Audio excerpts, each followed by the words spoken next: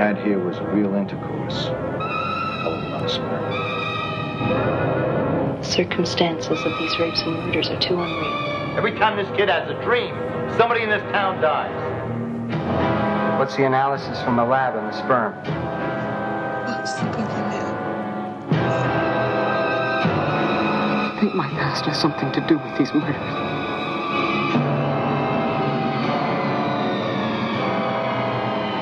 This is Dirk McLean from the 1982 film The Incubus, and you're listening to The Hysteria Continues. Yeah, indeed you are, and welcome back to The Hysteria Continues. We're up to episode 18, and I had to check that we've actually done that many. It doesn't seem that many, but we obviously have. So welcome back. Thank you for joining us yet again as we look and delve into the darker recesses of the slasher movie. And again, we're not going for a Friday 13th or a Halloween or any particularly well-known slash movie. We're on the same groove as we've been recently, and we're looking at The Incubus from 1982. And that's going to be our feature presentation for this week. But before we get started, I shall introduce us. I'm Justin, the webmaster of The Hysteria Lives and the author of Teenage Wasteland. And I'm, as ever, joined by our denizens of destruction. From across the pond, we have Nathan. Hello, friends. Hello, Nathan. And Joseph. I am Sancho. Okay, that's slightly creepy. But and from across a slightly smaller pond, we also have Eric from Ireland. Yeah. Disgruntled Eric, because we just had an off-air conversation about a piece of music in Incubus, and I happen to disagree. So, So do I. Right. I disagree. Well, we will come on to that as the being the operative word for this movie. yes. I was going to say as the bishop said to the actress.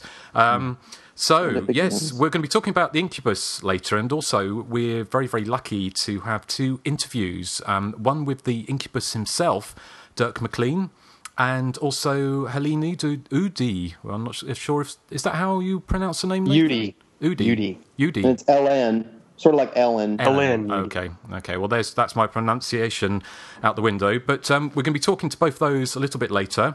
And also to let you know what else we've got on the show, we are going to be talking about our top 3 scariest slasher moments. So write in, let us know if you agree with our decisions. We're also going to be talking about, obviously, recently seen. And when we talk about recently seen, we haven't actually recorded for almost 2 months now. In the interim, I went to California, and I know, Eric, you've been travelling, haven't you? And I've been to sunny Mallorca, yes. Sunny Mallorca. So we've been having our holidays, and the boys in America, you've been up to various bits and pieces, haven't you? Yes. Yes. Okay. Well, we won't go there. We won't delve too deeply into into what you've been up to. But it's nothing illegal, I don't think. So, yes, well, we haven't recorded for 2 months, so we're a little bit rusty. So if it comes across a little bit like that, then we're going to be oiling ourselves up, as it were, and moving straight on to our recently seen. And we're going to try and limit it a little bit because, obviously, it's been 2 months. So, Joseph, what have you been watching recently? Well, last night I rewatched Night School, a.k.a. Terror Eyes. And this is a movie that I was not really warm on for a while, but I watched it again last night and I really enjoyed it. I mean, it's really brutal, it's really well made, well shot, and it has some good snappy dialogue. I mean, some of it's kind of corny and the identity of the killer is extremely obvious, but I don't know, I really enjoyed it this go around. What did you think about it? Yeah, well, I haven't seen Night School for many years now, actually, because I do have the tape, an old pre-cert VHS copy, but it's basically fucked. It doesn't play anymore. I tried to watch it relatively recently, so I was hoping to hold out for the DVD release, which I believe they're putting out, aren't they? On one of the... Is it Warner Brothers, or who put this out? It's Warner Brothers, I believe. Aren't they doing one of their catalogue releasing where they don't do a proper release, but they put it out on DVD on demand, is it? Yeah. Yeah, it's on demand right now. That's where we watched it. It was on demand. Okay. What, from Baby Jesus, or was it actually... No, cable. So really? we actually... I didn't pay for it. Grant did, but we watched it at his house. And was it a good copy? Yeah, it was not bad. I mean, it looked like a VHS transfer, but it looked like it was cleaned up significantly. But I don't know. I found this film to be kind of like a sleazier version of a giallo, if that's possible. I was kind of surprised, the first time I saw the film, I really didn't care for it. But this time around, I found myself just really getting into it and focusing on all the little intricacies of the film. And there's one scene where the killer decapitates a woman and they throw her head in an aquarium, and I'm pretty sure this wasn't staged, but it hits a poor turtle in the head, and the turtle looks at it like, what the fuck did you do that for? And then he just starts eating at the severed head, and I kind of got a kick out of that. It's a film I'd be quite keen to cover on the podcast at some point fairly soon. I wonder if we could get Rachel Ward on. What do you reckon the chances are? I'm sure she's not ashamed of her performance in the film at all. And she's in Final Terror as well, so we could get 2 for the price of 1 if we got her. That would be wonderful. Yeah. But I've got a feeling, well, who knows? Nothing. It's from the director of Chitty Chitty Bang Bang, isn't it? It is. We mentioned that last night. Yeah, which was a very strange career move for him. But yeah. What else have you been watching, Joseph? I also watched the 1977 made-for-television film Night Terror, which stars Kim Novak as a woman traveling across country to see her sick kid in the hospital in Denver. And what happens is she sees this guy who's basically, I think he's some kind of shell-shocked war veteran, and he talks with one of those things you hold to your throat and it makes you sound like this. But basically, she sees him kill a cop, so he starts chasing her, through the desert, and she's trying to avoid him, and she runs into all kinds of trouble and bad luck, and it's like a big cat and mouse game. But what I really liked about the film is that she's really, really resourceful, and at the same time, he's really, really resourceful as well. So it's kind of this chess game in the desert, as if that's a good description to call it. But I really, really enjoyed it a lot, and I think you posted on my Facebook link that you liked it too. So, what did you think? Yeah, I really liked it. Actually, it's really effective thriller, isn't it? Because Valerie Harper was also in The People Across the Lake, which is a kind of was it Valerie Harper? Yeah. I said Kim Novak. Where did I get that from? I don't know, not sure. She's done a lot of TV movies. We were going to watch Satan's Triangle, and the disc messed up, and I remember seeing her name. So I'm sorry, it was actually Valerie Harper, not Kim Novak. Have you seen pictures of Valerie Harper now? No. She would give you a night terror, but she's been.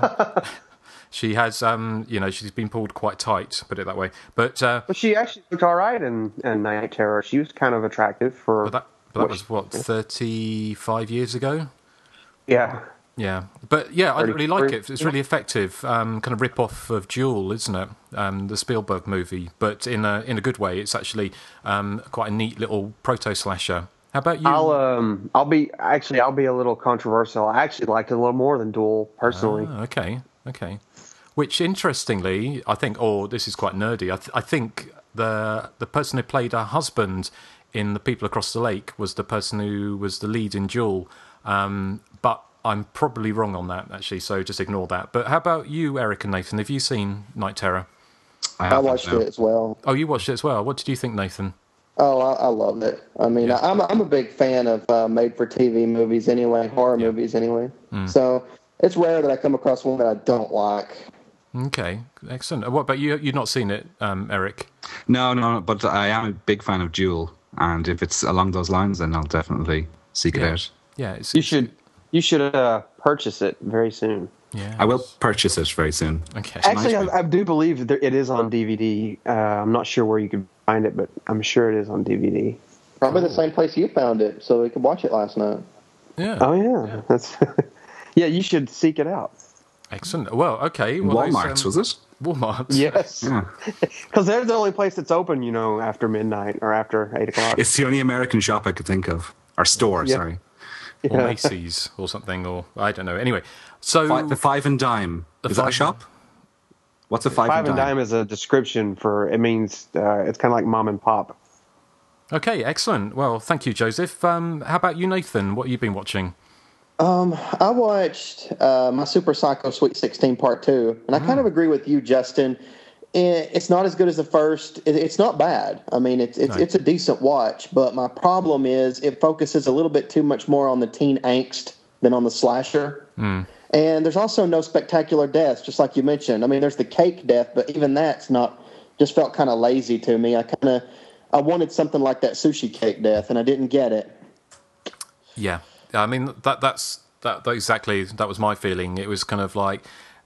You expect teen angst in a teen slash movie, but you really need to get on with the slashing, don't you? And it just wasn't satisfying. It was a fun film, yes, but yeah, just not a patch on the original, unfortunately. But did you watch them, Eric? I've watched the first one, and I really liked it. I still haven't seen the sequel. No, well, you're not missing much. I mean, it's a good way to waste 90 minutes, but you could also purchase that one. Of course. Of course, yes. Excellent. Doing all kinds of baby Jesus references this week. Yes. Well, we obviously we do. Well, we come on to what we've been buying. I could talk about what I've been buying at shops shortly. But Nathan, what's your other one you've watched? My other one, I watched the new found footage movie Evil Things. Okay. It's the one. I guess it's like a group of friends that are going up to this cabin and they're filming the weekend because it's one girl's birthday, and they end up just passing a van on the road, and this van just starts stalking them. It's just like your found footage stuff. Things start to get weird. The van kind of passes by the cabin they're staying at and stuff, and like eventually he attacks. But I mean, here's my problem with it. I don't think you can make a good slasher movie found footage. I mean, for one, I think their reason for keeping the camera running was kind of lame. And, I mean, if there's a guy trying to kill you, I mean, why are you going to lug around a big camera? I mean, you're not going to – I mean, that doesn't make sense to me. And also, I mean, we don't see any death scenes. I mean, obviously, you can't unless the guy holding the camera's in the room while somebody's getting killed. And it seemed kind of sloppy to me because – a character will disappear, and then one character behind a door is screaming, and he's getting killed, and then like it just kind of cuts to the end with the last girl kind of feeling her way around, and like it's like 3 or 4 characters just disappear, and we don't even know what happened to them. We assume they died, but I mean we don't know. So I mean the whole thing just felt kind of I don't know. I give it a 5 out of 10. It was just average. It's funny, isn't it? The whole found footage thing has kind of come back into vogue, isn't it? Because I watched Atrocious recently, the Portuguese one, which is all right. It's nothing special. Oh, I loved it. I loved it a lot. Yeah, I was a bit kind of that. I mean, that was a kind of slasher-esque sort of found footage one, wasn't it? And also the Tunnel, the Australian one. I really liked the Tunnel. I quite liked it. I did too. Yeah. But I haven't seen this one, and of course it brings us on to talking about slasher movie, found footage slasher movies. Is the new Friday the 13th sequel? The internet was abuzz with talk of it being a found footage version of Friday the 13th, and which we discussed at some length on the forums and also on the Facebook pages. And it seemed like consensus was mostly that people didn't think it would be a good idea. Probably exactly for the reasons you were saying, Nathan. I mean, how do you film gory deaths unless the person who's filming them is in on the act? And of course, Jason never works as a double act, so I don't know how that works. Unless Jason has the camcorder himself. He could. That's a good way of doing it. He might have an iPhone. Yes. Yeah. Maybe the killer from Island of Blood could teach him how to juggle weapons and cameras at the same time. That'd be good. Well, that could be it. I mean, I suppose someone could... I'll tell you what a good way they could do it is somebody captures Jason and then they put a camera on him and he doesn't know it, but it's kind of attached to his head or something, or I don't know. And then they watch him do it going on. Send him into a camp. But I think it'd be pretty stupid. But anyway, Evil Things, was it? Did you watch that as well, Joseph? No, I haven't seen that. I actually recommended it to him because I saw the trailer, and then when he told me that it was pretty, kind of iffy. I haven't really had the gumption to get up to watch it. So, yeah. Okay. But I am interested. I am interested in the Friday the 13th found footage idea. I think it could be done well if they figure out a way to keep the camera rolling without some stupid excuse. I think you're right. I mean, I also think that the thing that probably makes it attractive for them is they could do it extremely cheaply.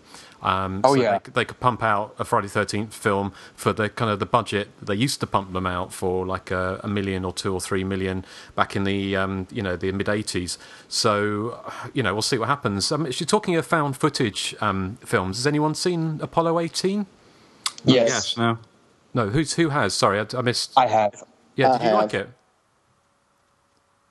Who wants to go first? I'll go first to say that I was not a big fan of it. It may have been the quality of the cameras and stuff. I don't know. I'm just saying that it's okay, but like I don't know. I guess to give it more realism, the cameras are not the best quality, and they kind of switch around outside, inside, and until the ending, I couldn't figure out what was going on. I mean, it took me till the end, and I'm like, oh, I get it now, and it's a clever idea, but it wasn't really worth sitting through the movie, I didn't think. Okay. How about you, Joseph? What did you think? I probably enjoyed it a little more than he did. The one thing I liked about it was the really intelligent idea for making the moon rocks the actual monster in the film. Yeah. Because, I mean, you get up there and you expect him to run into some type of Cloverfield monster, but that's not what happens.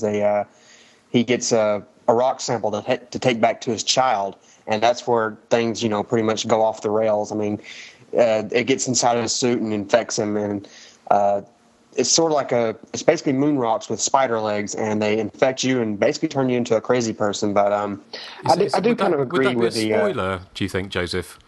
I'm sorry? Would that be a spoiler, by any chance? Yeah, I mean, it doesn't spoil everything, but we spoil everything anyway. But anyway... not for movies we haven't seen, Joseph. But anyway, no, not for movies we haven't seen. But no, we'll forgive you. We'll forgive you. No, we haven't seen it. No, we haven't seen it. So. Well, that's not a huge spoiler, but basically, I kind of agree with him about the cameras shifting in and out of the ship and onto the moon and in and out of the ship. But I don't know. I kind of enjoyed it a little more than he did, I guess. Okay. And sorry for the spoilers. Okay, we'll forgive you. Okay. Justin? Yes. I wanted to ask you and Eric something because I read about a movie recently, and it sounded like a found footage movie made in 1992 in the UK called Ghost Watch. Oh, yeah. Have y'all heard of that? Is it any good? Yes. I found it really effective on the first watch, but then rewatching it on DVD last year or the year before, it's quite flimsy. But first time was really good, and it caused quite a hysteria about it, didn't it, Justin? Yeah. In the press. In the press, because it was, I think it was done over Halloween night in 92. 1992, wasn't it? Yeah, and it was done. It wasn't given away at all that it was a mockumentary. It was done as on the BBC in prime time, using regular BBC presenters. Yeah, and they sort of said it was like a proper investigation of a haunted house, and it was coming on Halloween night. And what it was is a mockumentary. It was all filmed before, but it was done as if it was a live, a live production. And they had this it was all from a haunted house, and there was this ghost called Pipes, and it was kind of like they were basically doing a kind of ghost watching, one of those ghost hunter things in the house before it even became a genre of its own on TV. And it was so effective because a lot of people, it started off quite subtle, and so you didn't know that it wasn't real, and there was nobody knew when it was on that it wasn't real. By the end, you realised it wasn't real because it got a bit silly, like the studio got possessed and all sorts of things like that. But at the time, it was very controversial because apparently people, there was stuff in the press about someone killed themselves after watching it. And that people went mad and, all those kind of things. I don't know if any of that was true. Probably wasn't. But, it's definitely worth hunting down. If you've not seen it, it looks very dated. And see, I haven't seen it. Thanks for spoiling it. I would never spoil a movie like that for you. Oh. Touche. Well, hardly. Was there a spoiler? There wasn't a spoiler. No. Yeah. Oh. Yeah, exactly. There wasn't a spoiler. It was just apart from everyone knows that. So, well, I could have not known that it was real. Maybe I could have think it was real until you got into the possession bit. Yeah. Well, still, it was. I guess he thought you were a little bit more intelligent. Yeah. Well, that's not true. Take it as a compliment. No. But it's definitely worth watching. I think you should watch it. It's one of the things, because it's actually got some really, really creepy moments in it. And now it looks incredibly dated. And if you're not from the UK or Ireland, and so you don't know the people, but the very fact, if you imagine, I don't know who would be like, not Oprah or somebody like that, but somebody who's very well known on American TV, like Ellen or somebody like that, doing something and saying it was a real thing, and then tricking people into believing that what they're watching was real, it would have that same kind of effect, because they were kind of quite heavyweight BBC kind of presenters on it, very well known people. So yeah, it's definitely worth looking out. And it actually not leads in, because we'll do that in a minute, but the scariest slasher moments, because it's a lot of people actually say that Ghostwatch was probably some of the scariest TV they've ever seen. So it'll be interesting. Watch it and see what you think. So, excellent. I will purchase it. Yes, okay. Well, how about Eric? What have you been watching? Okay, well, the first one I saw was the big, blockbuster-ish cinema release, Final Destination 5. I know Joseph has seen this one as well. Yes. It, as a film itself, it's sort of par for the course up until a rather spectacular climactic sequence and a nice twist at the end, which is the best ending of all 5 by country mile. It was kind of gripping, scary, and funny all at once. Again, 3D adds a lot to the film, because at the heart of the Final Destination series it's just gimmicky. It's mousetrap done in an 18s rated violent movie way. So 3D really, really suits it. I think the strength of Final Destination is that there's a consistency to all 5 films. I mean, the first 2 are particularly good, I thought. And then 3, 4, and 5 are, fairly good, pretty decent, but there's been no major drop in quality. And, I really enjoyed Final Destination 5. I think the ending had a lot to do with me coming out with a smile on my face, thinking, God, that was really good. The ending was just so spectacular, I thought. I haven't seen it, so don't spoil it. Oh, I won't spoil it, because it's definitely do not read any spoilers on that. No. Okay. I loved Final Destination 5. When it got to the very end, I was totally floored. I was like, holy shit, I cannot believe that. And the whole time I was sitting there thinking I should have picked up on the clues, because there are several in the film if you go back and look at them, but I did not see it come at all. No, the clues are very subtle. Yeah, it was a really enjoyable. Yeah, I saw it, and I like the fact that they try to do a little something different. How Part 2 did the whole, only new life can defeat death. They tried to do that whole thing, and this movie, without giving anything away, it tries to do something a little different too, which I thought was really interesting, with the whole how you can save yourself from death coming back for you. And I found there's a rather brilliant gymnastic sequence in it. Oh my gosh!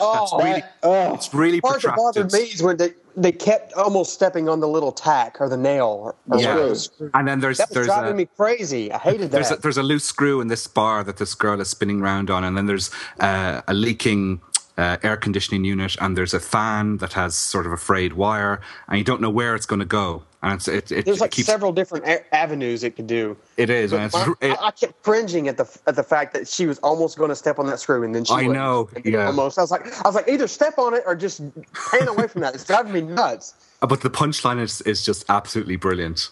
It is absolutely brilliant. Yeah. Cool. Okay. Well, I shall make a point. I did. It was all when I was in. I was in California, in Los Angeles. It was everywhere on every billboard. And we just didn't get to see it, and so I just haven't had a chance since I've been back. But I will try and make an effort if it's still in the cinema. Great. Well, what's your next one, Eric? The other one I saw is an ancient. When I say ancient, it was actually made in the year I was born, so it's not that ancient. It's Autopsy, the giallo, starring Mimsy Farmer and Ray Lovelock. This is one I've seen a few times, but I keep going back to it because it's just so. Bonkers, basically. Yeah. I won't go into the plot mechanics too much because it's quite convoluted, but it starts out with all these people committing suicide, which is apparently prompted by solar flare activity from the sun. I mean, that sort of indicates what kind of level of script we're dealing with here. You have Mimsy Farmer as a pathologist who views all these corpses coming to life and laughing at her, and 2 of them start shagging in front of her. Then there's this bipolar priest who arrives on the scene who is a bit loopy for a man of the cloth, if you don't mind me saying. He's claiming his sister has recently committed suicide, and he's claiming that it was actually murder, and that's where sort of the plot. That's the plot strand that's more conventional. But, I mean, on the whole, it's incredibly silly, convoluted, and in true Giallo style, tries to wrap itself up with some explanations in the last 5 minutes that are, fairly satisfying. I thought it was darn good. It's definitely one of the loopier Giallos out there, isn't it? Well, I mean, anything with Mimsy Farmer in it tends to be on the loopy side, I think. Well, the perfume of the woman in black or the lady in black is pretty out there as well, isn't it? Yes. Cool. How about you guys? Have you seen Autopsy? No, I don't think I have. I haven't seen that one yet. I've been meaning to see it forever, but haven't gotten around to it yet. No, it's definitely worth a watch. And thanks, Eric. I mean, I'll just quickly run through a couple of the ones I've seen and say we've been. I haven't recorded for a couple of months, so we've seen a lot of movies. But the ones I've watched most recently, seeking on from the Giallo, is to another Giallo, and that was Mario Bava's Bay of Blood. And I've just finally watched the Arrow DVD release, which is excellent, really, really good. It's never really been one of my favourite Giallos because it isn't. Funnily enough, it's not really like a Giallo, I kind of guess. I mean, famously with the Bay of Blood, it's the makers of Friday the 13th, and especially Friday the 13th Part 2, were accused of ripping it off because it's a body count movie. It's probably one of the first true body count movies where it's just endless scenes of people dying. I mean, there is a plot to it. And it's a very, very black comedy. But what it does do, which is unlike most Giallos, which tends to be not teenagers, they tend to be like 20 or 30-somethings who are kind of jet-setting around the world. But in the Bay of Blood, there are those kind of people, but then you also have these fantastic 4 teenagers who turn up in a dune buggy and just dance to really bad rock music, smoke dope, have sex, and die, basically. So it's a fantastic forerunner to the Friday the 13th movies and incredibly gory as well. Mario Bava is kind of famous for his very, very beautiful shooting of films and all the tricks he used to make films look amazing. Actually, Bay of Blood doesn't really have that. It's not much trickery, but it does have an amazing amount of gore for a film from that time. I mean, it has a hatchet to the face, it has a throat rip with a big circular sword, it has a beheading with a stump sort of spurting blood. So it is a real forerunner for Friday the 13th. So if you've not seen it, it's definitely worth watching. And it's also got without giving anything away, it's got one of the best ironic and sort of, basically down endings, ironic endings, which is typical of Mario Bava's kind of like twisted sense of humour. So, but I take it you guys have all seen it, haven't you? Yeah. Yeah. One of my favourites, Yes. I would say. Cool. It's a great movie. It's very good. Excellent. Okay, and the Great ending. Great ending, yes. And great Dune buggy. Best use of a Dune buggy in a movie I've ever seen. The Dune buggy is fantastic, isn't it? I love it. Was it not Helga or whatever her name? It's the one German who looks like girl. Susie. Isn't it Brunhilde? Brunhilde, that's it. Where she's dancing, she's just kind of. I just think she's hilarious because she's just like really ditzy and it's a fun film. There is the fortune teller in it though reminds me of Susie, I have to say. Yes, it's all big black hair and eyeliner. Yeah, no, she does. Well, I'm sure we'll get onto the Susie and Toya debate a little bit later if we have time. But the other film I saw, which I saw the other night, and I was home alone, and whenever I'm home alone, I always slip on something that I'm not supposed to, and that sounds awful, doesn't it? But, like a negligee? Not a negligee or anything like but something that you know that you can't really watch in polite company. And I picked up a copy of 1981's Nightmare, actually, Amoeba Records, when I was in San Francisco. And when we were staying in San Francisco, we had a DVD player, and the people I was staying with going, "Oh, what's this? Shall we watch this?" And I was going, "No, we won't watch that because I don't think you'll like it." And I knew they wouldn't be the kind of people who would like it. And actually watching it again, I realised that was probably a good decision. I I really like Nightmare. It is a really sleazy movie. It's really rough around the edges.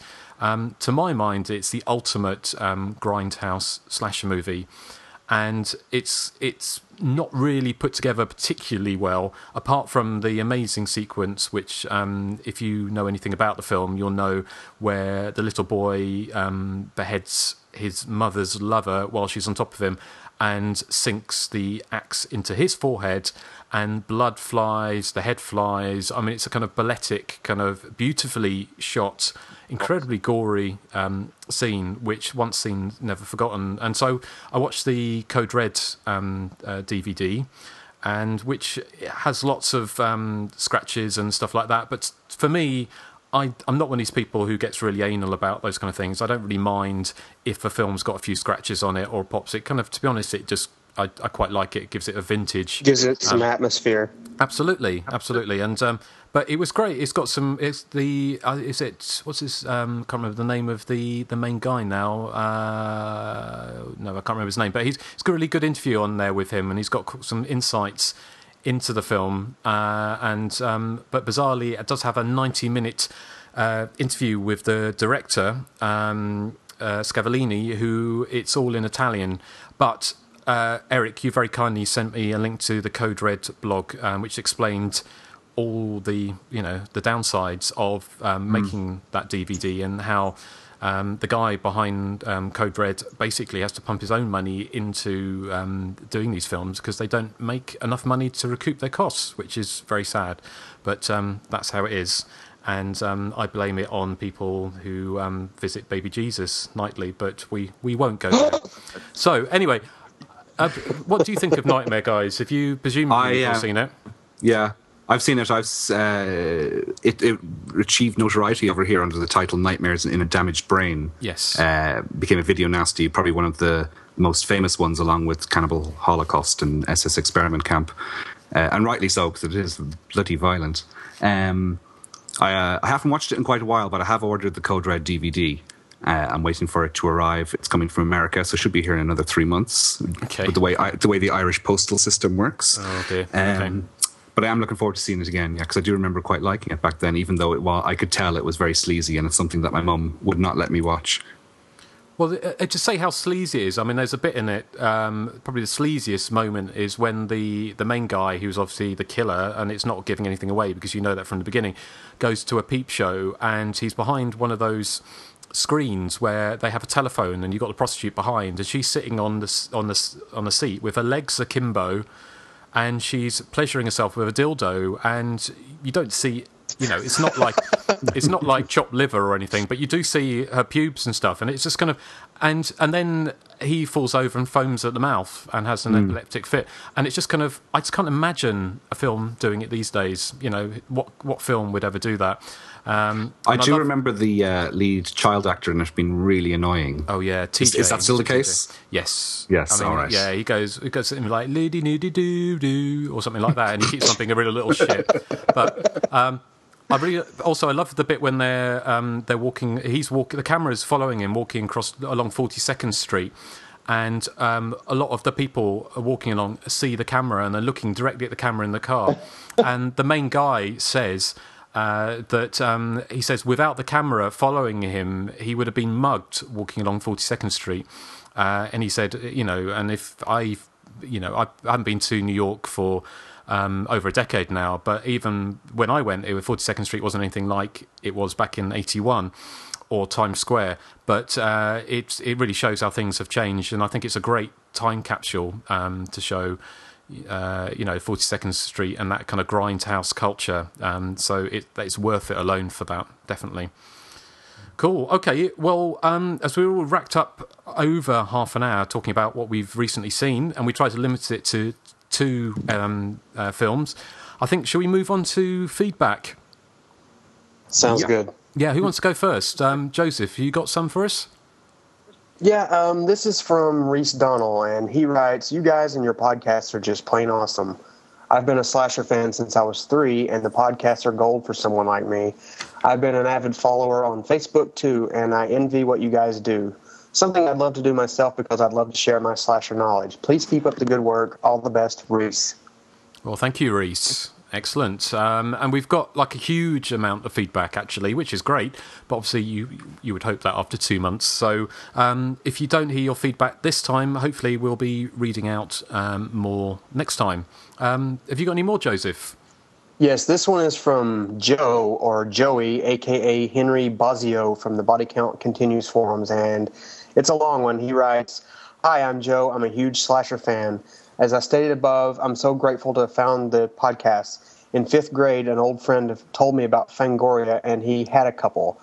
I had started catching slashers on late-night television, usually USA Up All Night, TBS, HBO, etc., in 1989 when I was 9. So when he showed me his issues, I was totally hooked. Like Justin, I had a soft spot for some of those late 90s WB slashers. I had a lot of friends in high school, but I never really wanted to go out. I was happy to stay home and watch horror films, and if someone wanted to hang with me, I'd have been down. Most of my peers were indifferent to slasher films, though, so I usually spend a good portion of my weekends alone at most of my hometown's now-defunct video stores, hunting my new drug, while my saint of a father waited in the car listening to the radio. There were several stores, and each one had certain movies that the other didn't. I loved all those old beat-up boxes with the artwork and stills. So by the time Scream came out, which I flocked to opening weekend fully knowing that it was going to be my first slasher experience, I had already experienced most of the more prolific slashers like Happy Birthday to Me and Sleepaway Camp.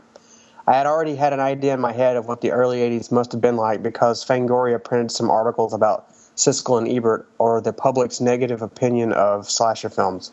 Also, my mother had bought me one of those big-ass Leonard Maltin film guides, and even though they were pretty negative, I still loved reading his bad reviews of movies that sounded awesome to me. I referenced the damn thing every time I watched a new movie. When all those watered-down late 90s clones came out, I was aware they were inferior copies, but that never kept me from having a blast. It was always fun to go on opening weekends when it would be busy, and I knew that it was the closest I would ever come to going back in time and experiencing that golden age when there was a new one, or 2 or 3, just about every weekend. Also, seeing flicks like Urban Legend, Big Hair equals better villain, only whet my appetite to see the more authentic inspirers. I haven't seen anywhere near as many flicks as you guys, but I have just as much of a deep appreciation of the slasher flick, and I can talk about this genre more than any other until no end. I never get tired of talking about or listening to others talk about slasher flicks. That's why I love listening to you guys so much. You and Nathan are so entertaining, and I love to hear both your takes on your picks from all the top threes. Even if I've never seen or heard of your picks, I'm still so entertained listening to your descriptions and what you liked or hated. I don't know anyone with whom I could ever have the conversations you guys are lucky enough to engage in with one another. I'm kind of sublimating listening to you guys for the friends I wish I had, so consider me a huge fan and soon-to-be supporter or stalker, if you will. Keep up the good work, and I can't wait to hear episodes about The Mutilator, Slumber Party Massacre, and Dress to Kill. What's that say? Thanks so much for keeping me sane on the lonely nights. It's awesome to listen to you four. I'm in the middle of episode 6 as I type this, and I'm so relieved to have some many more episodes to listen to. Thanks, Joey. And that was a really long email from Joey. That was. Well, thank you, Joey. Yes. And thank you, Can Joseph. I ask, what are late 90 WB slashers? I know you did last summer. Is it Warner Brothers TV? Oh, Warner Brothers. Oh, sorry. Yeah. I thought WB was an acronym for something else. Sorry. It was Warner Brothers. I think that's okay. Yeah. So, Okay. well, thank you, Joey, and thank you, Joseph, for reading that all in one go. So, how about you? My throat hurts now. Eric, have you got? Yes, you got I one have for us? 2 here. Yeah. Okay. This is from Dan Dominguez. He says, "Hello, guys. I discovered the podcast about a month ago and just can't get enough. It's like a direct line to my childhood when I lived, breathed, and ate horror films, slasher films in particular. Not much has changed, really. I'm still a huge fan, but nothing like you guys. Your knowledge of arcane and obscure slasher films is astonishing. I thought I'd seen everything out there, but it's obvious I've only scratched the surface. With your help, I'm discovering films I never knew existed or haven't seen in years. I rewatched Funeral Home and Rawhead Rex and saw All the Boys Love Mandy Lane recently after hearing you guys talk about them. I love the structure of your podcast too, devoted to one film but peppered with great interviews, listener feedback and top 3 lists. Priceless. Keep up the great work. I'm officially hooked. And just for your information, some of my slasher faves that would make great podcast subjects are Hell Night, Tourist Trap, Humongous, Rituals, Night School, which we've just mentioned, and The Final Terror. That's Peace from Dan Dominguez. Thank you, Dan, for that. All 6 films he mentions there would indeed make excellent episodes because I happen to, love all 6 of them. Excellent. Well, I think hopefully we will get around to all of those at some point soon. So thank you, Dan. And, Humongous actually coming to DVD in November, I believe, from Scorpion Releasing. Yes. I hear it's actually cleaned up a lot this time around. Excellent, yes. I think I mentioned, didn't I? I gave them I sent them some memorabilia for it, but I don't know if it's going on there. And I just scored actually for 95 cents off eBay.com 4 original photos from Humongous. Which are each going for $25 elsewhere. So I thought that's quite a good score. So anyway, just showing off. What's the next one? Next one is from our good friend Tosca Topsocks. Oh, Tosca. He says, hello again, Joseph, Justin, Eric, and Nathan. Just finished your Killer Party podcast. Whilst it's not one of my top 10 slashers, it was great to learn more about a bit of a forgotten gem. I've been busy watching My Bloody Valentine Special Edition for the umpteenth time and have caught up again with Killer Party, Stage Fright, and Cut. In trying to spread the love, I've attempted to get some of my colleagues into slashers over recent weeks and have converted a couple with the delights of My Bloody Valentine, Inside, High Lane, and Manhunt. I've also pointed them in the direction of your podcast, so you will have a few more Brummies to add to your list of listeners, hopefully. Brummies, Joseph and Nathan, are people from Birmingham in the UK, in case you're wondering. Yes. Was many sleepless nights wondering what that meant. Yes. Do you know who the most famous Brummie is, though? Toya Wilcox. Oh. Okay, I'll continue. She might not on be here. the most famous one, surely. She is. Maybe Simon Le Bon, maybe. Yeah, I think he's probably slightly more famous. But anyway. Anyway, Tosca goes on to say, have literally just pressed the button on my purchase of Slaughter High and Murder Loves Killers too. Justin, you were right. I'm not sure about that sentence. Justin, you were right. The artwork for Slaughter High is amazing and makes buying the DVD even easier, even though I've seen it many times. Just a couple of ideas to throw out there. A few more book reviews or recommendations could be cool. And what about the top 3 endings? It's always good to see a big end. I hope that you are all well and can't wait for the next edition. As always, Tosca. Well, I think we did discuss the idea of possibly doing top 3 endings, but we thought it might be just a bit too many spoilers in one episode. Well, Joseph seems to quite like spoiling things. So, he does, doesn't he? Yeah. But anyway, as for slasher books, it's not a slasher book as such, but at the moment I'm reading Nightmare USA by the lovely Stephen Thrower. Oh, yes. It's a Fab Press book, and it's astonishing. It's so detailed. There's so much to it. Yeah. And it's unlike the previous book I read, which was Kim Newman's Nightmare Movies, which seemed to be a book written by somebody who doesn't like horror. Nightmare USA is written from the perspective of somebody who loves horror so much that they give films like Don't Go in the Woods Alone such incredibly glowing reviews. And As films well like, they should. Yeah, exactly. So I highly recommend that for anyone. I think Volume 2 is in the works for maybe next year or the year after, but definitely worth a purchase. It's called Nightmare Movies. Nightmare USA, sorry. It's a massive book, isn't it? Yeah. And it dedicates sort of like sometimes like about 10, 15, 20 pages to a film like, I think Unhinged is in there, which is, and Acts and things like The Premonition. Yeah. So, excellent. I just have one other piece of feedback. It's just one sentence. Yeah. I gave my friend Paul a loan of Eyeball DVD. Okay. Is that Umberto Lenzi? Yes. Yeah. Yes. And he had this to say about it, just one sentence, but I thought it was quite funny. I loved Eyeball so much, I may want to run off to Barcelona and live with it in sin and torso. Eyeball is fantastic. We watched it again recently, and that, without giving the ending away, that the closing shot that reveals who the killer is probably my favourite ever Giallo reveal in all its ridiculousness. It's brilliant. So, is that all the things that... Nathan, did you have any? No. No? Okay. Oh, he always sounds so sad when he says It that. does.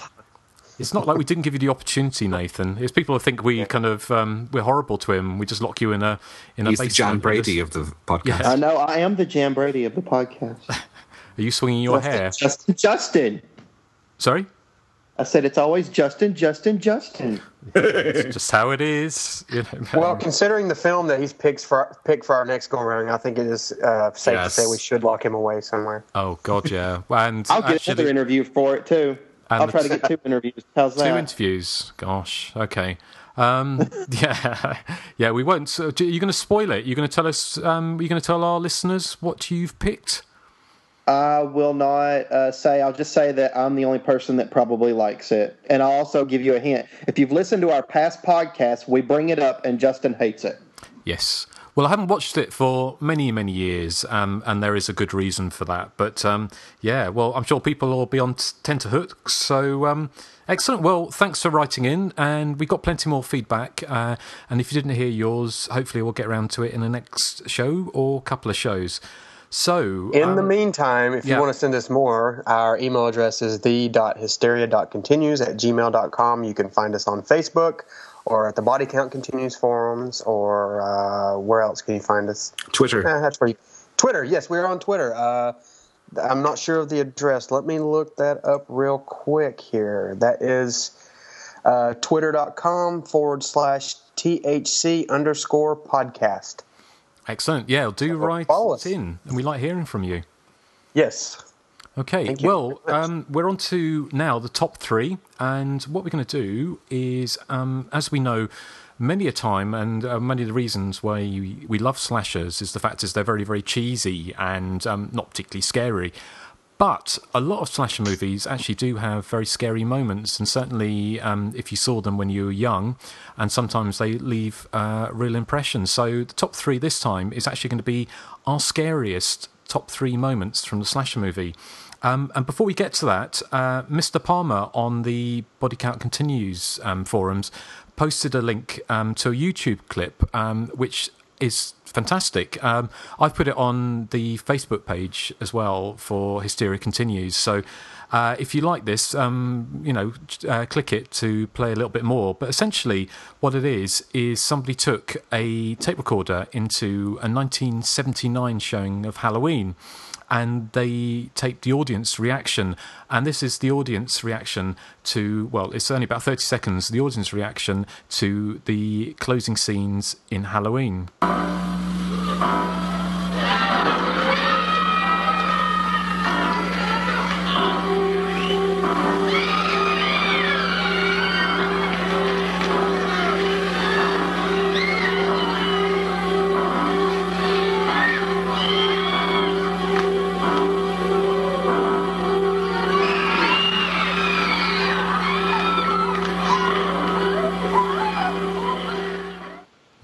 Isn't that amazing? Because even I am not old enough to have actually seen Halloween on its first release. So, and I've never actually seen Halloween on the big screen. It's and I would really love to. But I know modern cinema going these days can be quite annoying with people, mobile phones, chatting, all that kind of crap. And we've talked about that before. But to actually see a really good horror movie with people screaming and shouting at the screen is fantastic. And the bit I love actually, it's not on that clip, but it's on the YouTube clip, is when Donna Pleasance looks down to see where Michael Myers' body is. It's gone, and you can hear the gasps and, oh my God, like the audience. It wasn't a cliche then. It would have been really shocking for them. So it's a great clip, isn't it, guys? Excellent, yeah. Yes. Really interesting to listen to. Yeah. Fantastic. Very, very neat idea. Actually, the only time I've experienced that in the cinema would probably have been Scream 2. I remember going to an absolutely packed cinema, and everyone was it was really well behaved, but everyone was gasping and screaming at the right moments. It was it made it really, really fun, really enhanced the film. It's probably why I in retrospect, look back on Scream 2 as my favourite of the series, even though technically it probably is not.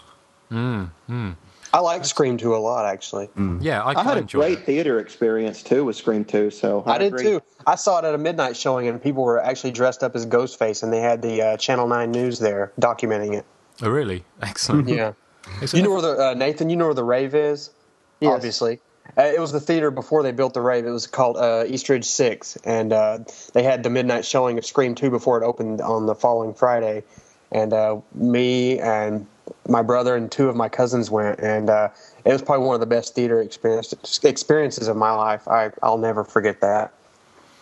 Cool. Okay. Well, shall we get on to our scariest moments? Shall we start with you, we should. Joseph? What's your number 3? My number 3 is the Session 9 recordings from Session 9. And before I get into this, I would just like to say a big congratulations to Session 9 for winning the Postmodern Murder Game at the Body. Well, one person applauds. Yeah. Yeah.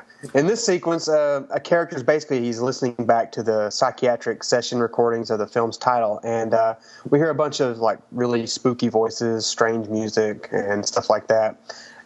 Session 9, it's a really creepy film that kind of utilizes sound techniques really well to kind of jar the viewer. So, I don't know, Justin, I sent you a sound clip, so maybe you could play that? Yeah, here we go. Hello, Doc. Simon. You know who I am. Billy has told me a lot about you. Billy is a smart boy. What happened on Christmas night in Lowell? Use your imagination. I'd rather you tell me, Simon.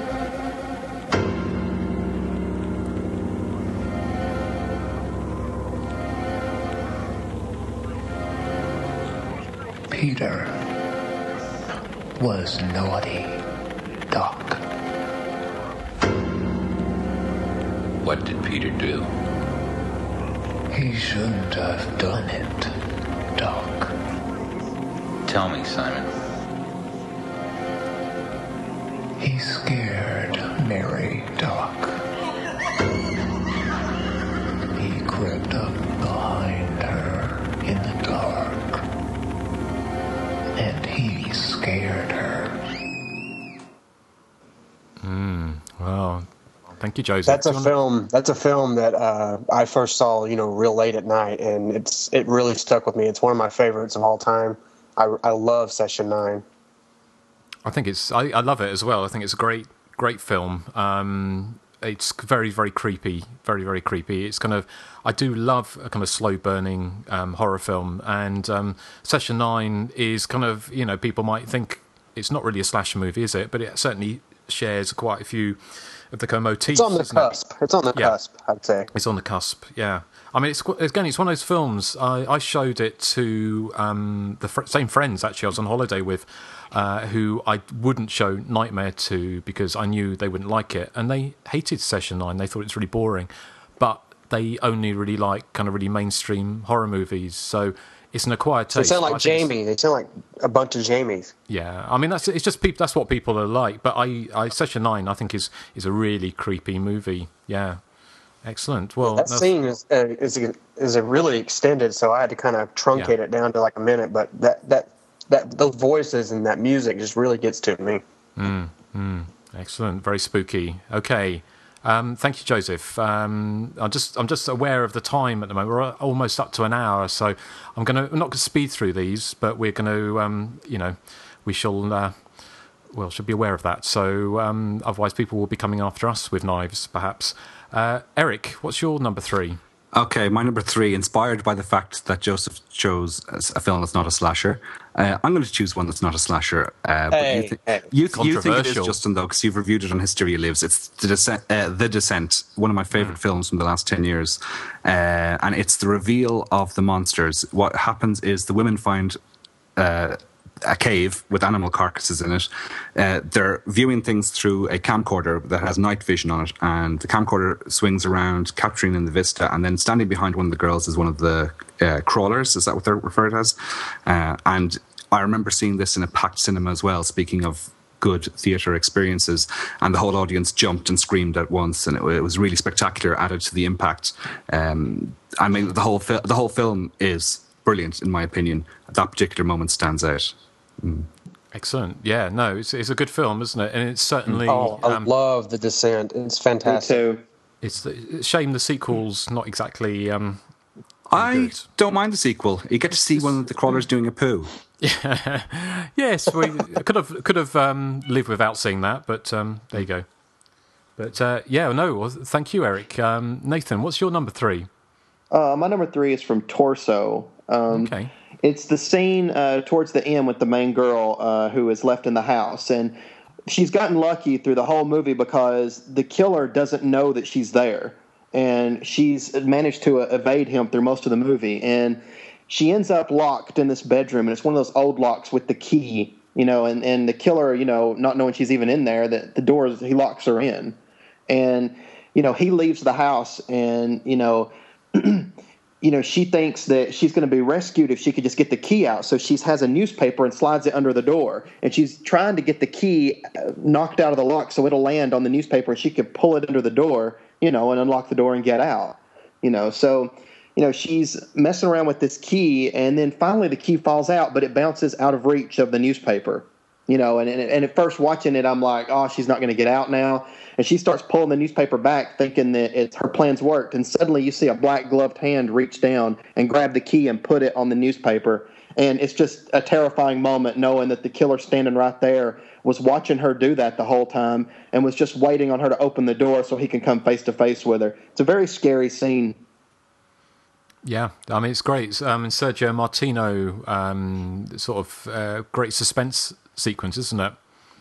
He's a very underrated director. I think so. Definitely, as well. Yeah. I mean, it's, all of his Giallo, I really enjoy. So, yeah, a great choice there, Nathan. Thank you very much. For me, I just go on to my number 3, which is a Giallo as well. And actually, Giallos mostly aren't really that scary. There's not very many. There's a few, like The House with the Windows That Laugh, and a few Giallos that have that kind of scare factor to them, but they're not really concerned about scaring, I kind of guess.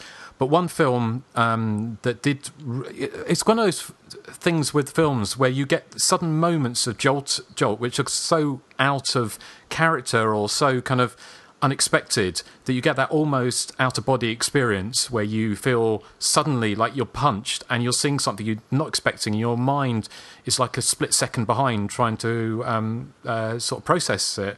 And a film that has that kind of moment for me is Deep Red, the Dario Argento film, when the mannequin, the creepy face mannequin, suddenly comes out and runs across the room, and it's like a mechanized doll, but it's this kind of laughing mannequin which has got like a scary laughing face, and that whole idea of, again, clowns being scary, and the whole idea of forced joviality being actually tipping over into something very sinister. And it was just that moment where it's just unexpected. Nothing else like it in the film particularly. It's a fantastic film, but it's just that moment when it kind of comes out, it gave that kind of jolt, which I thought was exemplary. It's a fantastic moment, and that's probably my third scariest moment from a slasher movie. So, very good choice. Thank you. Excellent. Okay. Oh, excellent choice. I love Deep Red. Very, very good movie. It's a great movie, isn't it? And okay, well, we're on to our number 2s. So big number 2. We're back, baby. We're back. I don't have any sound clips for flushing toilets. I mean, I can look for one if you want one, but no. A cat flushing a toilet. Sorry? A cat flushing a toilet. Cat flushing a toilet. I'll have a look for that. I could take my phone and go flush my toilet real quick. Well, you could do if you want to get it. Well, there's a... Oh, what's this? It's a cat flushing toilet song. Let's look at this. Let's see what this is about. He's a cat. Flushing a toilet, he's a cat. Flushing a toilet, he's a cat. Flushing a toilet, he's a cat. Flushing a toilet, he's a cat. Flushing a toilet, he's a cat. Flushing a toilet, he's a cat. That was brilliant. So there you go. Anyway, so try that. So Joseph, what's your big number 2? Like crap.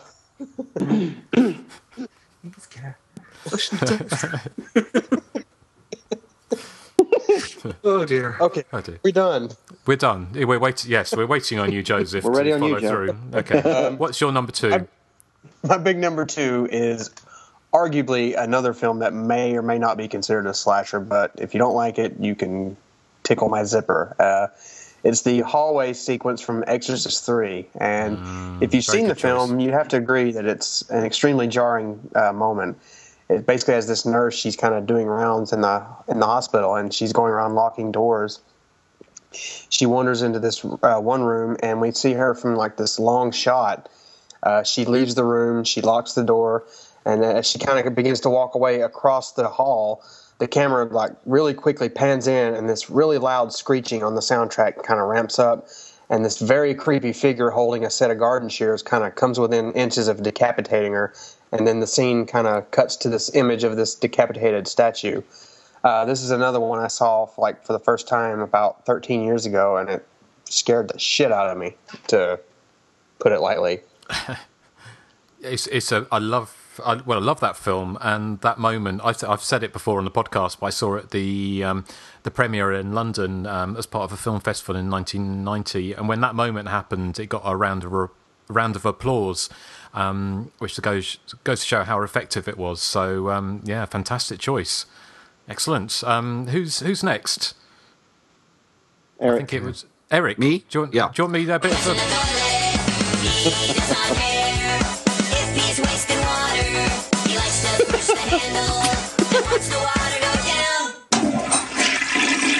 Okay, Eric, so what's your number two? Okay, my number two is, specifically from Halloween 2, the 1981 version, but it's a scene that kind of appears in all the Halloween films. It's any kind of scene where the shape is lingering in the background with the person in the foreground completely unaware he's there.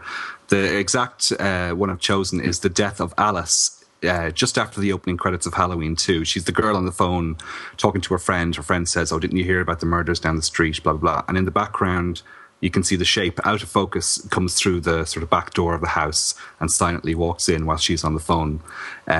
She hears something drop behind her. She goes out to investigate, doing the whole, traditional slasher thing of "Who's there? Who's there?" And the shape jumps up and, she gets it in the neck. But the scene of the shape silently walking in through the background is something that happens in sort of a lot of the Halloween films. So it's kind of a broad number two, so to speak. Yeah. But that's a scene that wasn't in the original cut, I believe. Oh, is that one of the Carpenter ones, yeah, is it? It's one of the ones he shot, so that wasn't in it at all. But I think you can actually see his hand in it, as it were. Yeah. So, yeah, excellent choice. Okay, well, Nathan, I think you know what's coming next. So, like Nathan, what's your number two? Yes. My number two comes from The House on Sorority Row. And have you guys heard of Alfred Hitchcock's bomb theory? Yes. Where, he says, basically, for anybody that hasn't heard it, I'm paraphrasing here, but two guys can be talking in a room together and a bomb could go off and it'll jolt the audience for a few seconds. But he says if you show the bomb and then show them talking for a few minutes, the suspense lingers a lot longer and people get more terrified. And that, is exactly what I think of when I see the scene from House on Sorority Row where the heroine is backed in the corner. And earlier in the movie, she's discovered this jester costume, and it's just really weird looking. And she's kind of back in the corner, and the jester costume's kind of next to her, but it's not really in the shot that well. You don't really think about it. And as she's standing there, suddenly you see the head of the jester costume raise up, and her being completely unaware that the killer's in the costume standing right next to her. And I think that is really terrifying because it lingers for, a little bit before he jumps out. And the director could have went the route of having him just jump out and scare everybody, but I think he made the right choice because that scene right now, gives me chills just thinking about it. Yeah, that's a great choice. And also that Hitchcock theory is brilliant, which goes to show why a film like Rob Zombie's Halloween has got zero suspense, or because it gives you everything, straight away. It doesn't make you wait for anything at all. And interestingly, actually, when we talk about the Incubus, that's quite a slow slow burning movie, isn't it? So, so excellent. No, well, thank you, Nathan. I shall give myself a little bit of. So, I love it. that is good, isn't it? That's random. That was very random. I think it should be our mainstay now. Yes, well, we shall, the world's our oyster, as it were. But this is my big number 2, and I've got a little bit of a audio clip for you. Here you go. Leave me alone! Jill, this is Sergeant Sacker. Listen to me. We've traced the call. It's coming from inside the house. Got a squad car on the way over there right now. Just get out of that house.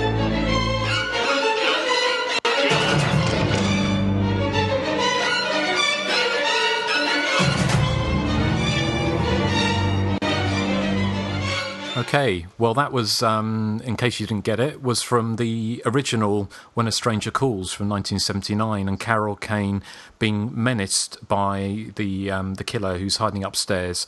It's a moment that's ripped off from Black Christmas, with the idea of the killer being in the house.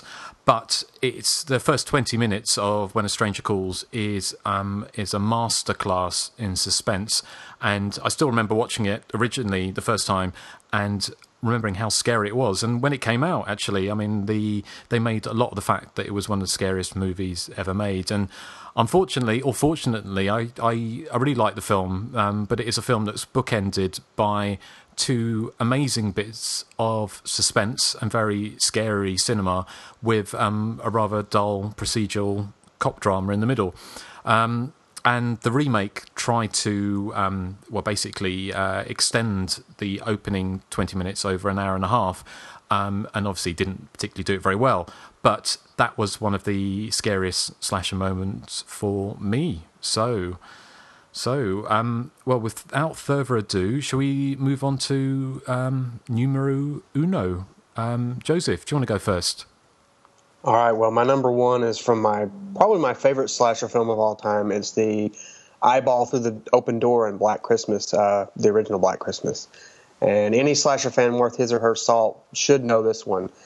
Basically, Olivia Hussey has just discovered, the bodies of her friends in an upstairs room of the sorority house, and before she can kind of make a move, we see the killer's eyeball watching her from the crack in the door, and he's kind of whispering a bunch of creepy gibberish, as he does throughout the film. And basically she sits there and she looks up, she tilts her head and looks up and sees the eyeball, like just wide-eyed, just looking right down at her. And that's the moment she just kind of bolts. And it's pound for pound one of the freakiest moments in slasher film history. I mean, you have to agree. Oh, absolutely. Yeah, no, it's great, fantastic movie, and the phone calls in that film, I think, are pretty scary as well, aren't they? Oh, yes. Definitely. Yeah, excellent. No, it's great choice. I think Black Christmas has given many people sleepless nights over the years, so yeah, brilliant. Excellent. Okay, well, Eric, do you want to give us your number 1? My number 1 is a film we've discussed a few times, I think, Just Before Dawn. It happens at the very start, and it's a very subtle moment, but it's where the 2 guys come across the abandoned church at the very start. The old man is pretending he's a priest, and he's a bit drunk, and he has a thing of whiskey and bottle of whiskey in one hand. He's pretending he's a preacher, and he looks up at the hole in the ceiling of the church, and he can see the killer staring down at him. It's just motionless and silent. And the score has this sort of ominous drone on it. There's no sort of obvious sting effect like you'd get in a modern blockbuster. And it's a sort of quietly creepy moment from one of my favorite slasher films. Cool, excellent. That is a really good choice. Yeah, it's a very good I really like that scene. I mean, it's over. It's over in a second, like Sex with Justin. But how would you know? How would you know, Eric? I couldn't resist. Sorry. How rude! I feel ashamed. Sorry. As an aside, the old man that you were speaking of, that's Mike Kellen. He was in Sleepaway Camp as the male. Oh yes, he gets the arrow through the neck, isn't he? Yes. Mm-hmm. Yes. Oh. It's a 12 degrees separation, or is it whatever? Kevin Bacon?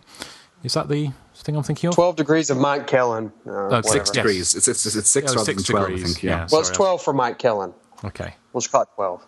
Excellent. Well, no, good choice all around, and hopefully you're agreeing with them at home. And if you're not tell us what your top 3 scary moments are. How about you, Nathan? What have you been scaring you? I think you got a clip of it. Oh, yes, Don't I you? do. Yeah, do you want me to? Here we go. This is a clip of Nathan's number 1. Hello?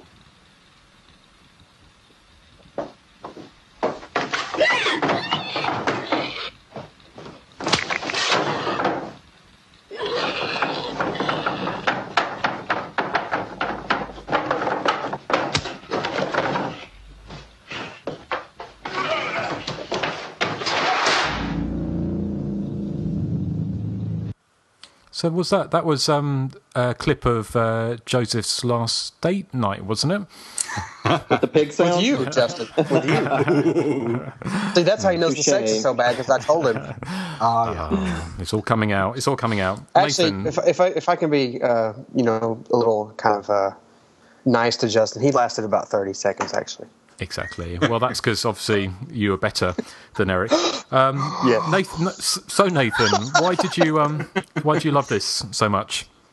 Well, it's Texas Chainsaw Massacre, which is the greatest movie ever made, and I guess it's a childhood thing for me. When I first saw that scene where Kurt gets hit, with the sledge, and he just picks his body up like a rag doll and slings him into that little room and slams the door with such force. I mean, that's the first time Leatherface is seen on screen, and as a young kid watching this late at night at home, it was the first time I'd ever seen anything like that. So. I still think it holds up really well today. That scene does. I would agree. It's kind of it's similar to the mannequins sequence in Deep Red, I think, where you've got that shock, something you're just not expecting. It completely takes you out of the moment, doesn't it? And right. Yeah, I would agree. Yeah, excellent choice. Okay, well, as time is running on, I'll just go on to mine very quickly. We've discussed it a little bit before, but mine would have to be the original Halloween. And the sequence I'm thinking of mostly, apart from, obviously, we played a little bit towards the end of the film, is the sequence where Jamie Lee Curtis finds, after she's found all her friends dead, and she leaves the house and she runs. She tries to get help from her neighbours, and all of her neighbours ignore her, and they all think it's a Halloween prank.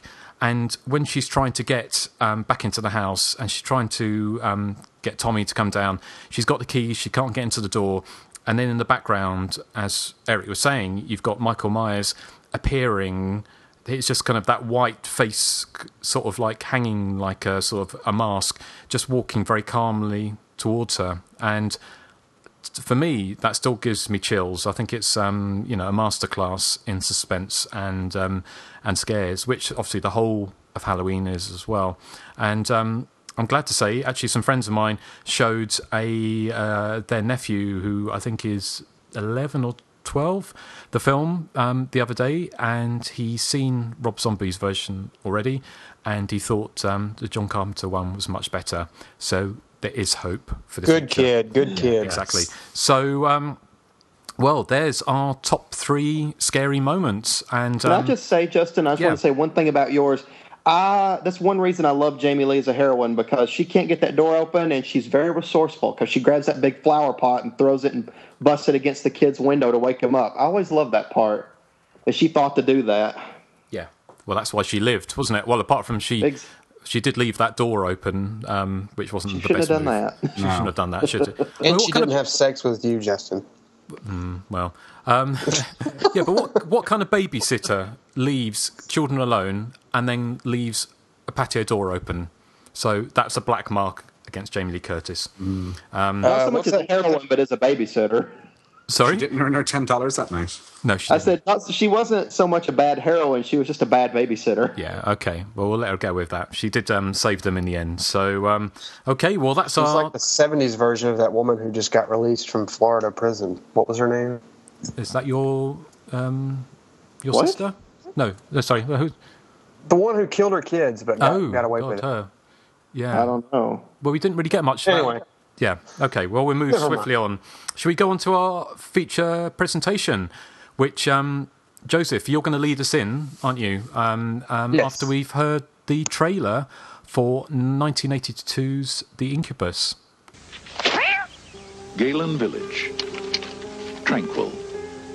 Quiet. A nice place to live. But something has gone wrong. Look at the bruises on the kid's neck. One hell of a large hand. His spine was crushed like a piece of balsa wood. When the sun goes down, something stalks the streets of Galen Village. Joe wants to call the Attorney General. Have him send in some help. What do you think I should do? Take whatever help you can get.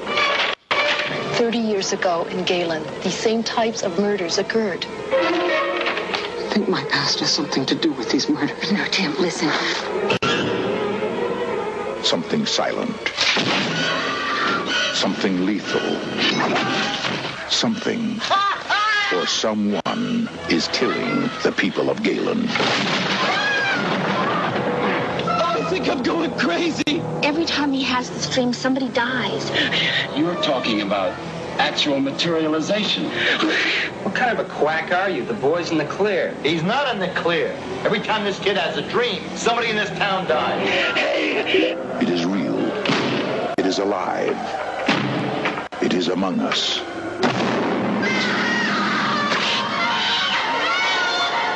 The Incubus.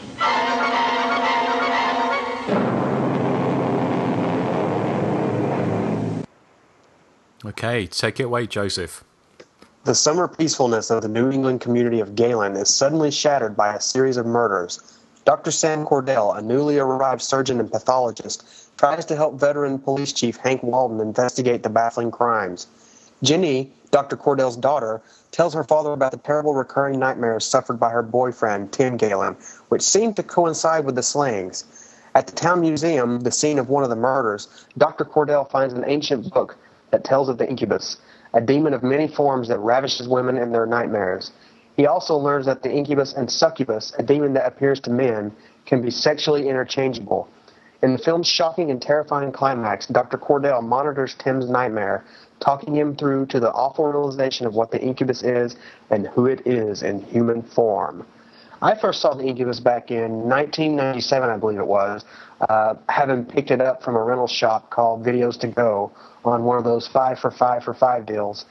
5 movies, 5 nights, $5. I remember watching it rather late at night, and the one thing that stood out to me the most was the atmosphere and how there's next to no humor underlying the film's cold, desolate feel.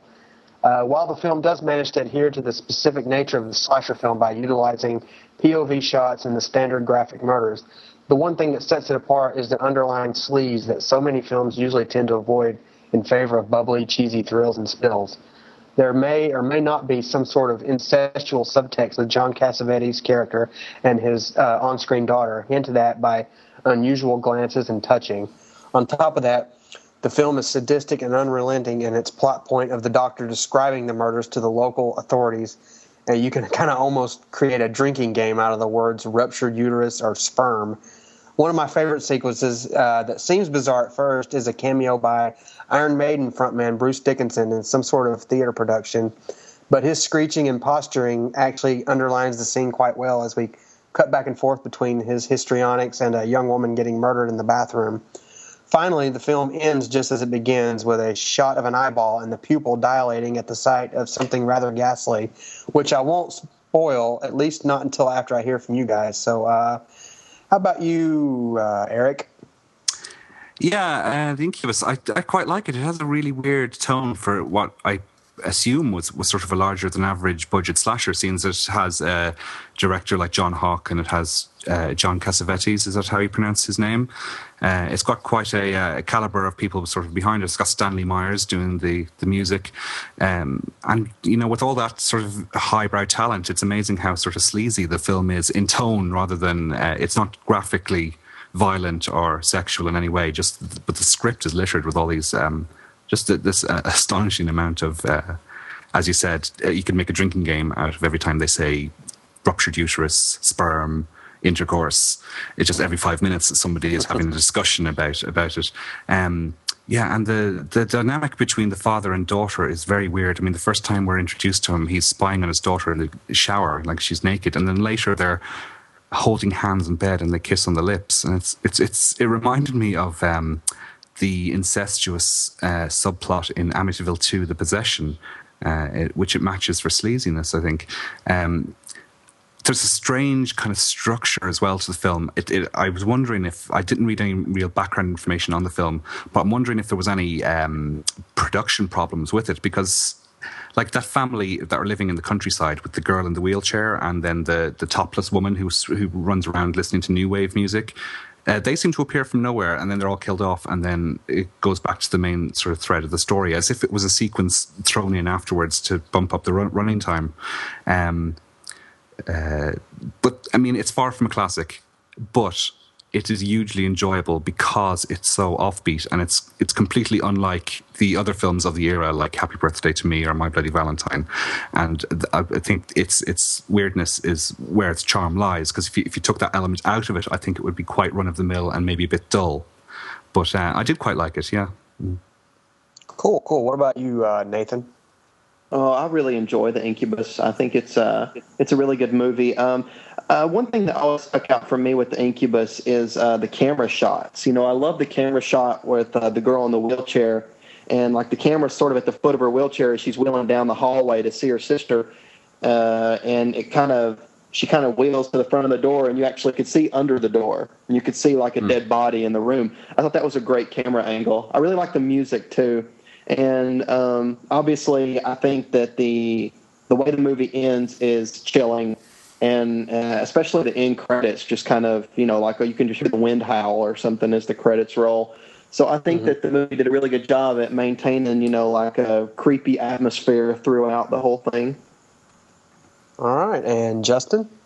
Yeah, I mean, I really like The Incubus. I think it's a very interesting film. It's got an atmosphere to it which is unlike pretty much any other slasher movie of the time. But it's definitely, they've made it to be a slasher movie. I mean, if you like, the opening scenes is pure teen slasher with the teenage couple at the quarry, which I was wondering, it looked exactly like the quarry in Funeral Home. Do you remember the one the Leslie Donaldson goes? Yes, yeah, I was thinking that as well, and possibly the quarry in The Redeemer. Although I think that's a Canadian film, though. No. But I say it's very atmospheric. It's got a very strange dynamic, and I was trying to work out whether or not the some of the actors were not very good, or it was just that whole strangeness. Because obviously we will spoil the film because we always do, because we want to discuss what actually happens. But the person that I couldn't actually remember who the killer was, because obviously the idea behind it was that the incubus takes on human form during the day, and so it kind of becomes a bit of a whodunit, rather than whodunit. So it was trying to work out who it was, and I always remembered it being John Cassavetes' character was the killer, but in fact it's not. What it turns out to be is basically the journalist played by Kerry Keane, who was also in Spasms and in lots of soap operas these days.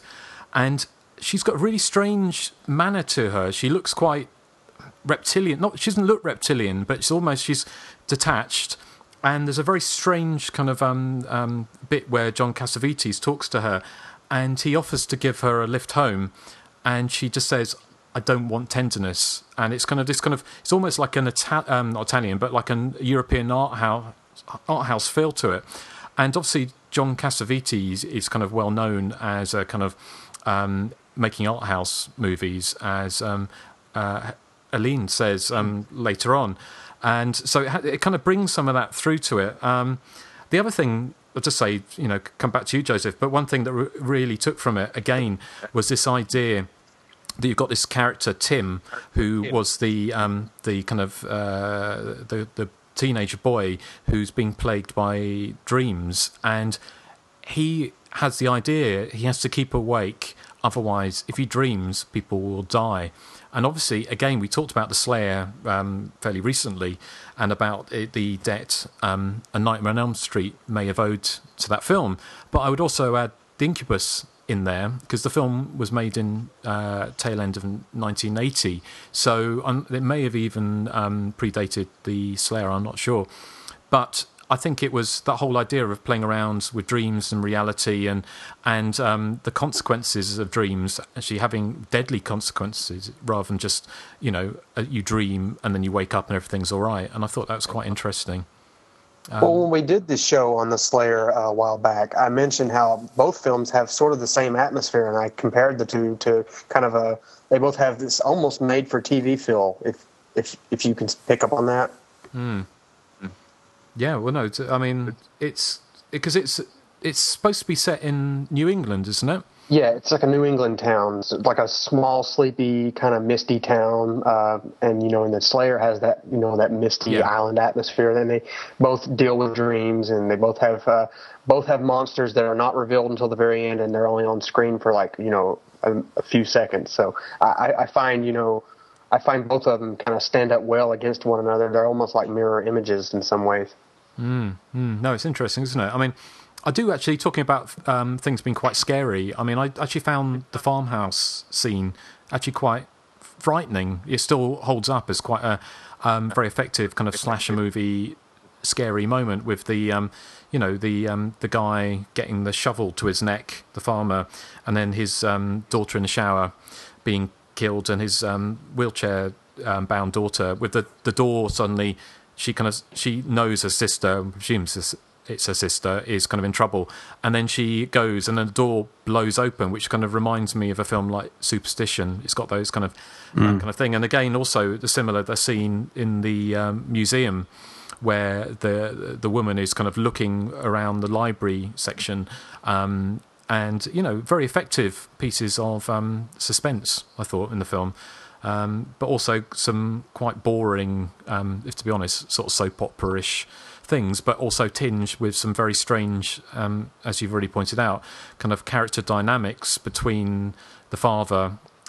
One thing I didn't get, I was going to ask actually, if you, because John Cassavetes is there with his teenage daughter, who Erin Noble, who's got massive eyebrows. There was a strange thing of eyebrows, wasn't there, in this film? Lots of characters had big bushy eyebrows, but she looks like a hobbit. It's very strange. But anyway, but it was the whole thing that the soap opera thing comes through, that his wife had died, and then he'd taken up with a younger woman who is actually the spitting image of Kerry Keen's character, which again should give you a clue of who the killer was, I kind of guess. But there's shots of John Cassavetes looking demonic, looking down at the bloody body of his wife. What did you take from that? I assumed that the bloody body was his girlfriend rather than his wife. Right. Because had the girlfriend died? Had she? I'm not really sure. I got a bit confused by that. Actually, maybe you're right. Maybe it was the wife, but I wasn't sure what that all had to do with anything. It seems to go nowhere. It's there are a couple of plot strands that go nowhere in the film, and that was one of them. And that's what made me think that maybe there was sort of script problems during filming. Well, there was quite a lot of problems with it, but I'll talk a bit about those later, unless anyone else sort of touches on them.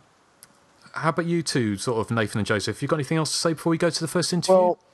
Well, getting back to scary moments, I just want to kind of go along with the ending, which I'm going to spoil. Is basically that final shot is really terrifying. I mean, he's downstairs, he's kind of watching over the Tim character, the teenage boy, and so he thinks that he is the incubus, and if he's got him under his control, he can stop.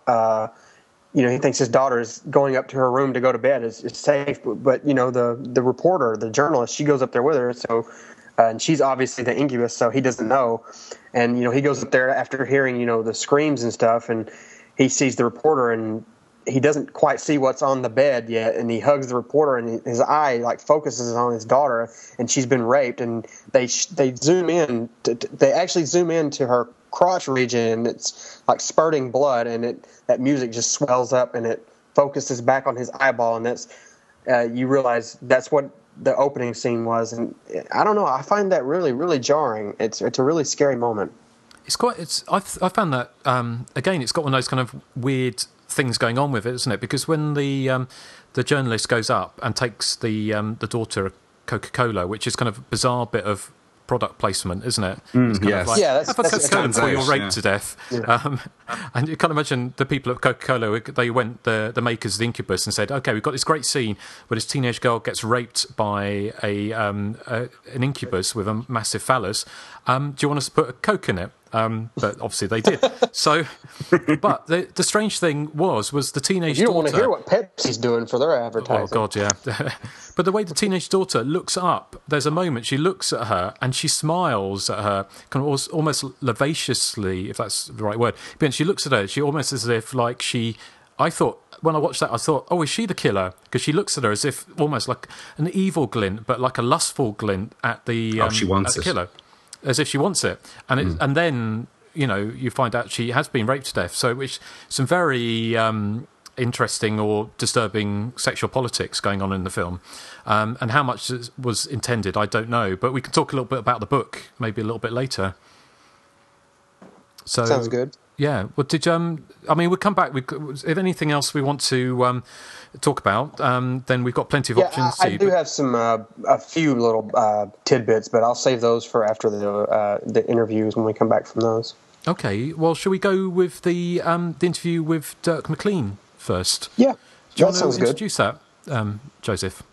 Okay, this is Dirk McLean. He played the Incubus, and he was brought in after the film had already started shooting, and basically he has a really small but effective role in the film, and that's it. Take it away. Okay, and here's Dirk. Let's go. It's too cold. It's too cold. You're the one that's cold tonight. What's wrong, Mandy?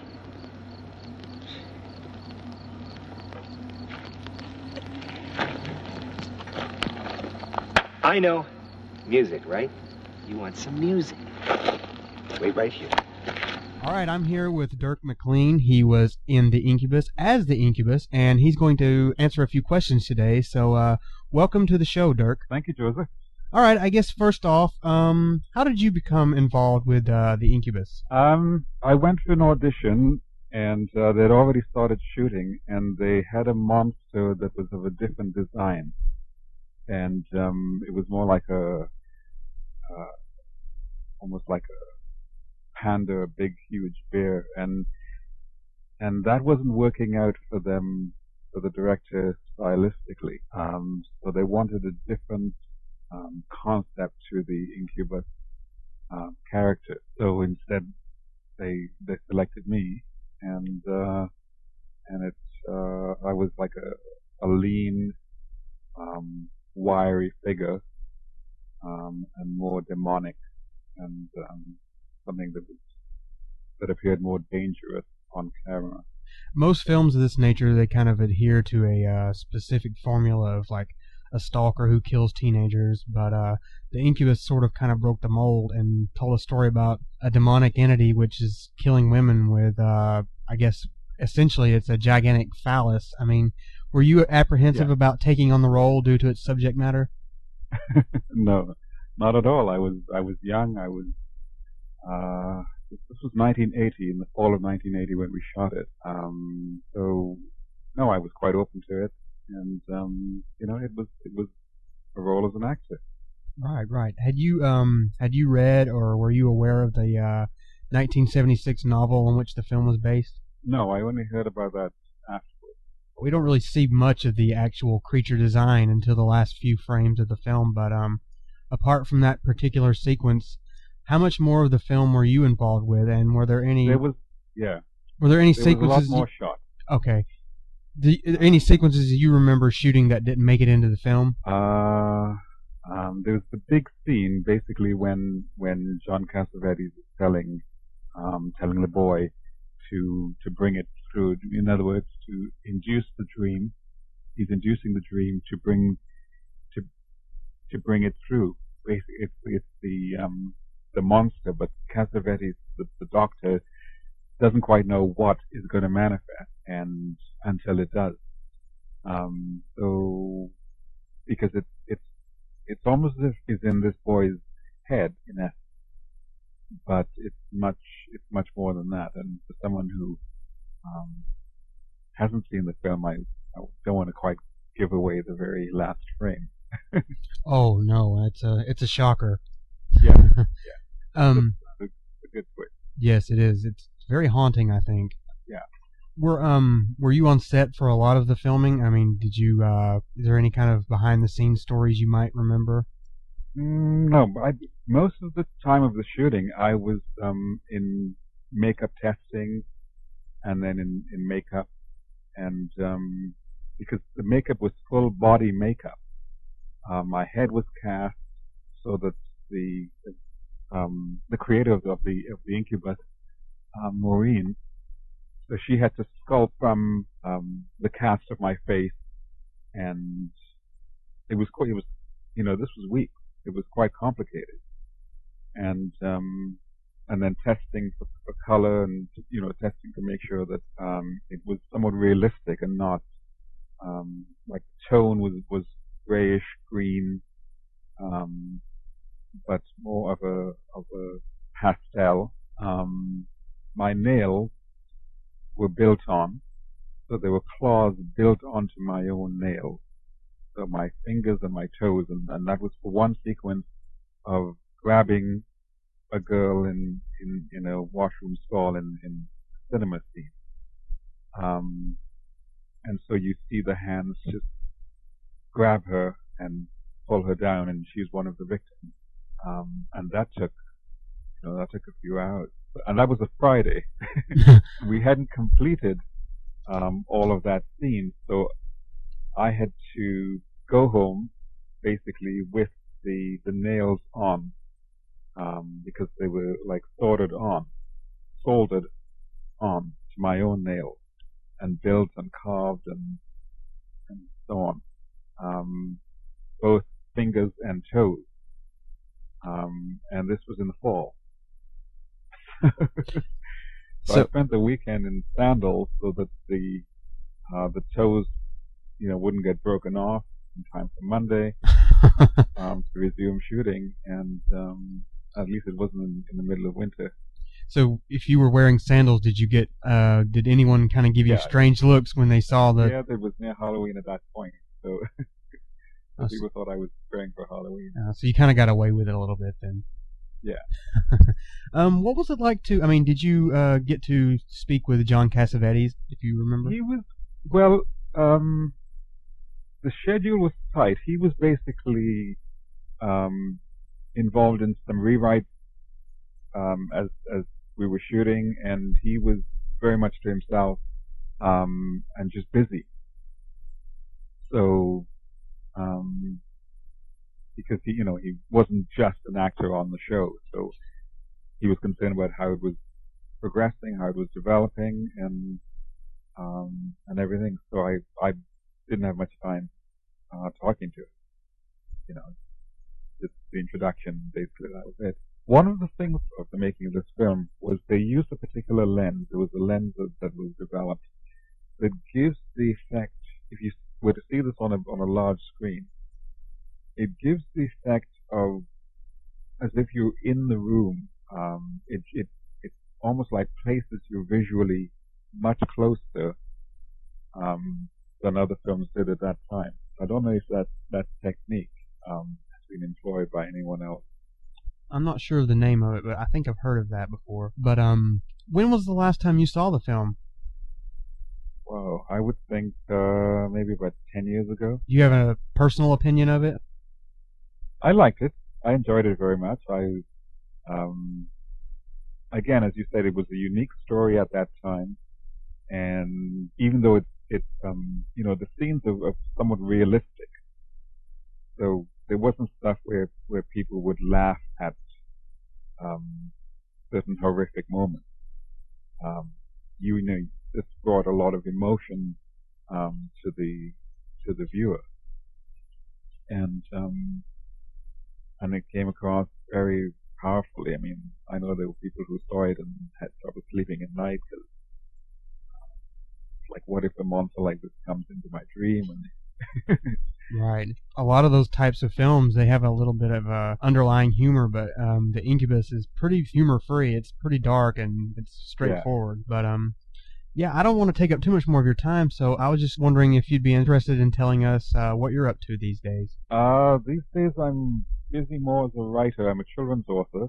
Oh, wow. And I have a recent children's picture book called Curtain Up, which is, the subject matter is theater. A young girl lands the lead role in play, and it's her first big play. And in essence, she's taking the reader through the process from auditioning, through rehearsals, finding about, learning about theater, all the way through to opening night. And there's that, and I'm working on my first young adult novel, which will be out next year,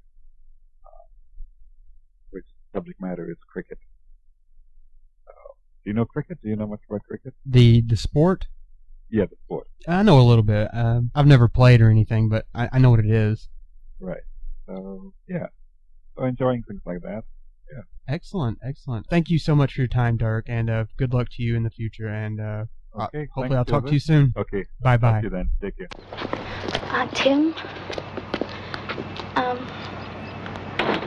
got some bad news. What's the matter, Jenny? It's about Roy. He was killed last night. He was murdered.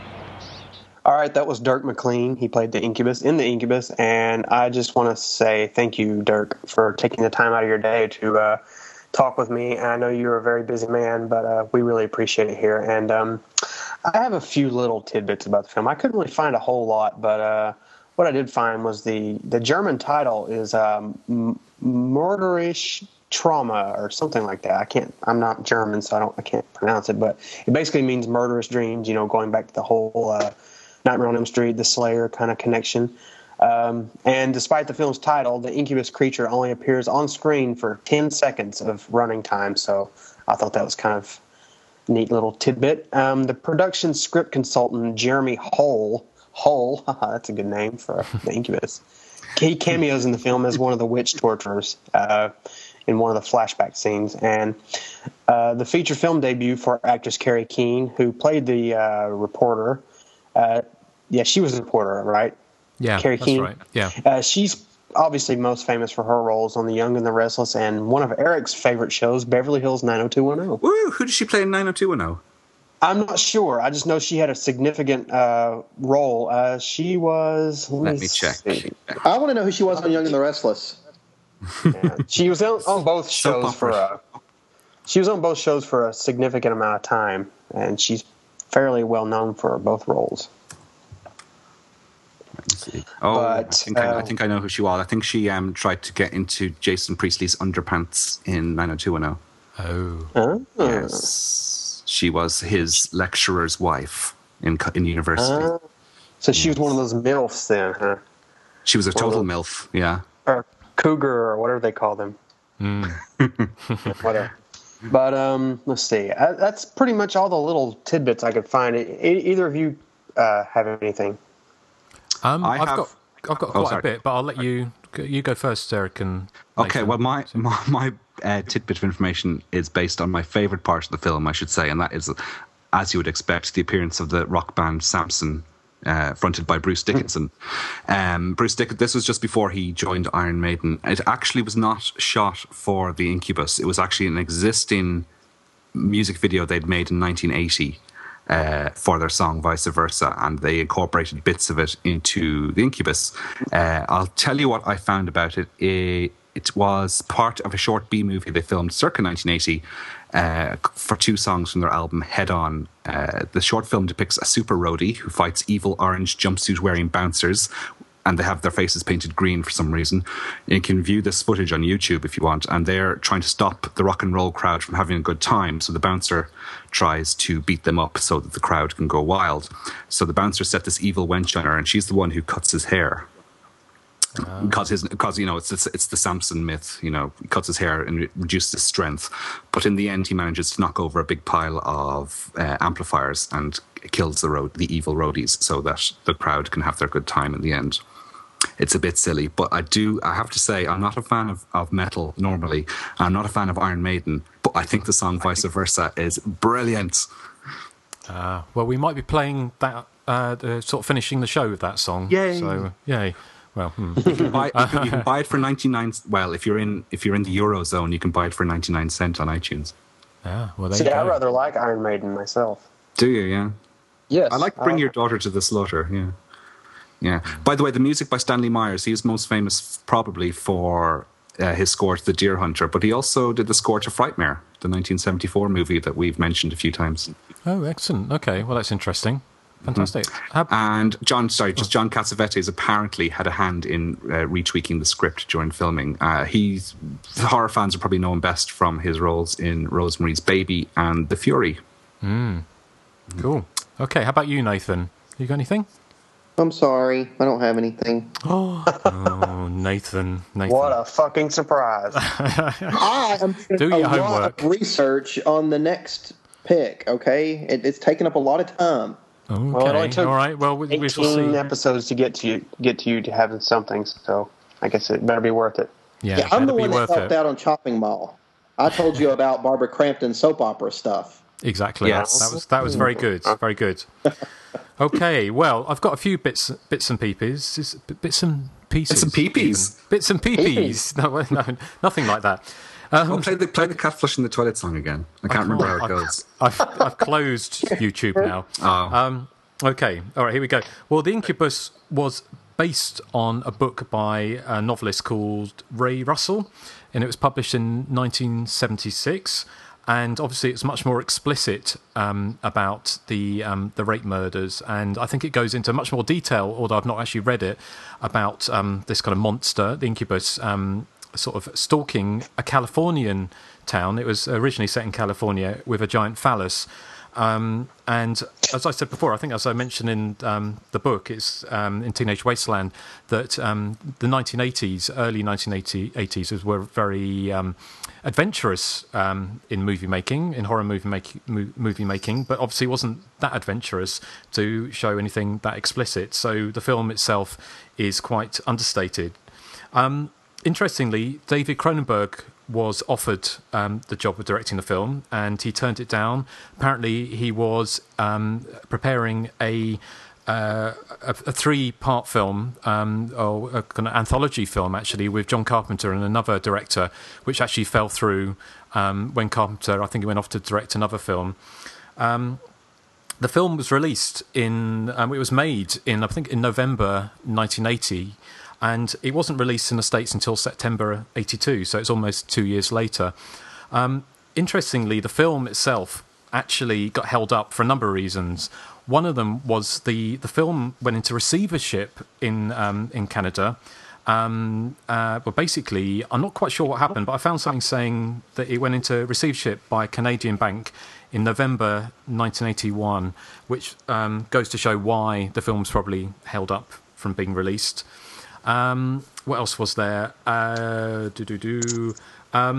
When it was released in the States in 82, it actually made quite a lot of money. The budget was about $5.1 million. I'm not sure if that was Canadian or American, but it made $13 million at the box office, which is about $30 million in today's money. So I've got a cat sort of around me, Gilbert, and he's got... He flushed in the toilet. No, he's not flushing the toilet, but what he's doing is being a right little bastard, because he's get caught up in my microphone cable. So anyway, you might hear him if he's purring.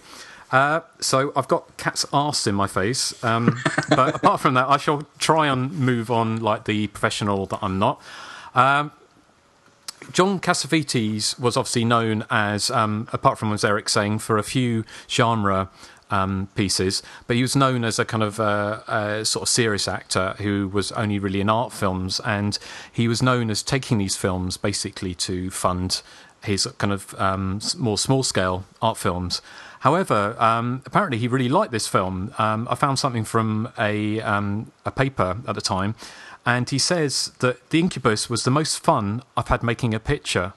And I think when we talked to Helene, she'll tell a little bit more why that was.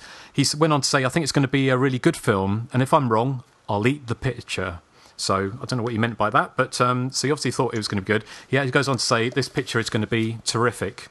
It was also made with John Ireland, who played the cop in this. What else have we got? Actually, John Cassavetes was a doctor before he became an actor, so it kind of mirrors his online persona. What else have we got here? There's a quite funny review I found from the New York Times by Vincent Canby, who really hated slasher movies, like most reviewers did at the time.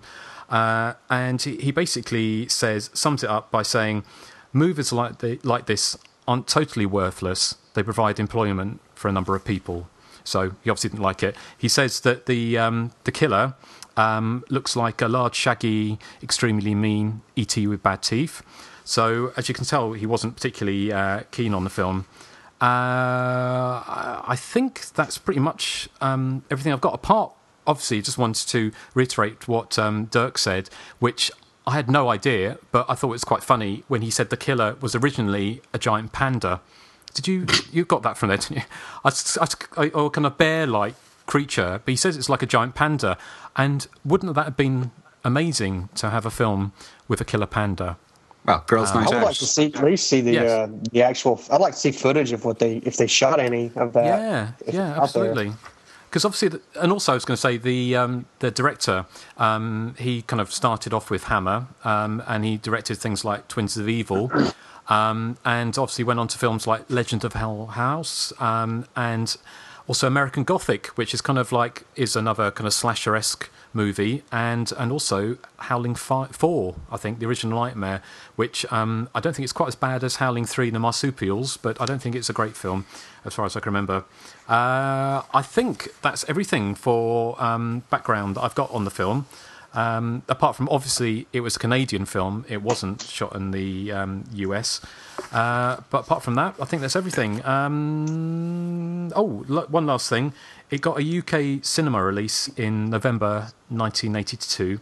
And interestingly, the quad poster, which I don't have, but when I was looking around for information on it, I found it.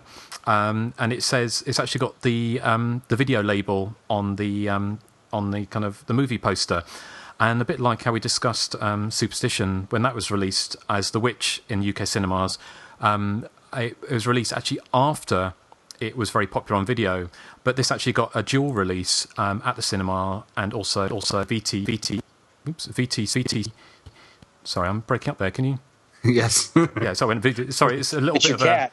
Yeah, it's my cat. I think she's doing something strange. It's the cat's arse. It's cat's arse, yes. But the VTC label, it was released on that and also at the same time at the cinema. So that's everything I've got on the Incubus. Well, I watched the version I watched was on the VTC label, and it was very, very dark. Now, I watched a couple of clips on YouTube since, and it's much brighter, and I kind of wish I'd sort of sourced a better copy, but the VTC one was kind of dodgy in places. I'm wondering if it might have been cut as well. Possibly. I saw the American DVD release, which is pretty, a good copy, and it's obviously, I think it's probably got all the gore in it as far as I'm aware. I mean, obviously the goriest bit in the whole film is actually against a man, isn't it? When the farmer gets a shovel to his neck. He accidentally shoots his foot, with a shotgun. Yeah. Okay. Was there anything else you want to say before we go on to the second interview? No. No. Okay.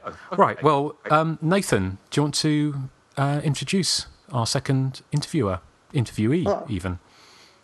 Yes, I contacted Ellen Udy, who has a small role in it, but she had a interesting story to tell about the movie. So, Okay, and here's the interview. It's impossible for any man, I don't care how big, to do this. Crazy people have abnormal strength, right? Yes, right. Ma'am, no photos. Hi, everybody. This is Nathan, and I'm talking with Ellen Udy from My Bloody Valentine and The Incubus. And thank you very much for doing this, Ellen. It's my pleasure, Nathan. How did you get involved with The Incubus?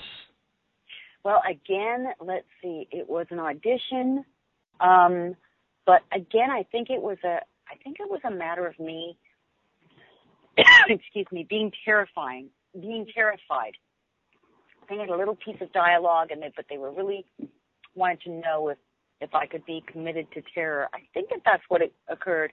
And I'm not sure if the part that I got was the part that I auditioned for. It may not have been, but I did end up with a part in the movie, and that was fun. And I was very, very excited about it because, of course, it starred John Cassavetes, who was a complete art house superhero on that level. And so I was very, very impressed. What was it like working with him? Hanging out with him. Well, he was such a lovely man, and I think that he wasn't sure how to take the fact that he was working on a horror movie seriously or not. I remember one day he had a scene that I was in, and so I participated in this scene, and he had to walk up to the couple that were pregnant and say to them, I think that I found a 3-spronged sperm. That was the sentence that he had to say. It's a 3-spronged sperm. And why do I remember that? Because we must have taken that scene over about 20 times. And the first time he giggled, and we went back to the first, to the stage one, and again, take 2, take 3, and by take 20, before they even said rolling, the whole room was in hysterics because he had managed to have such a laughing fit.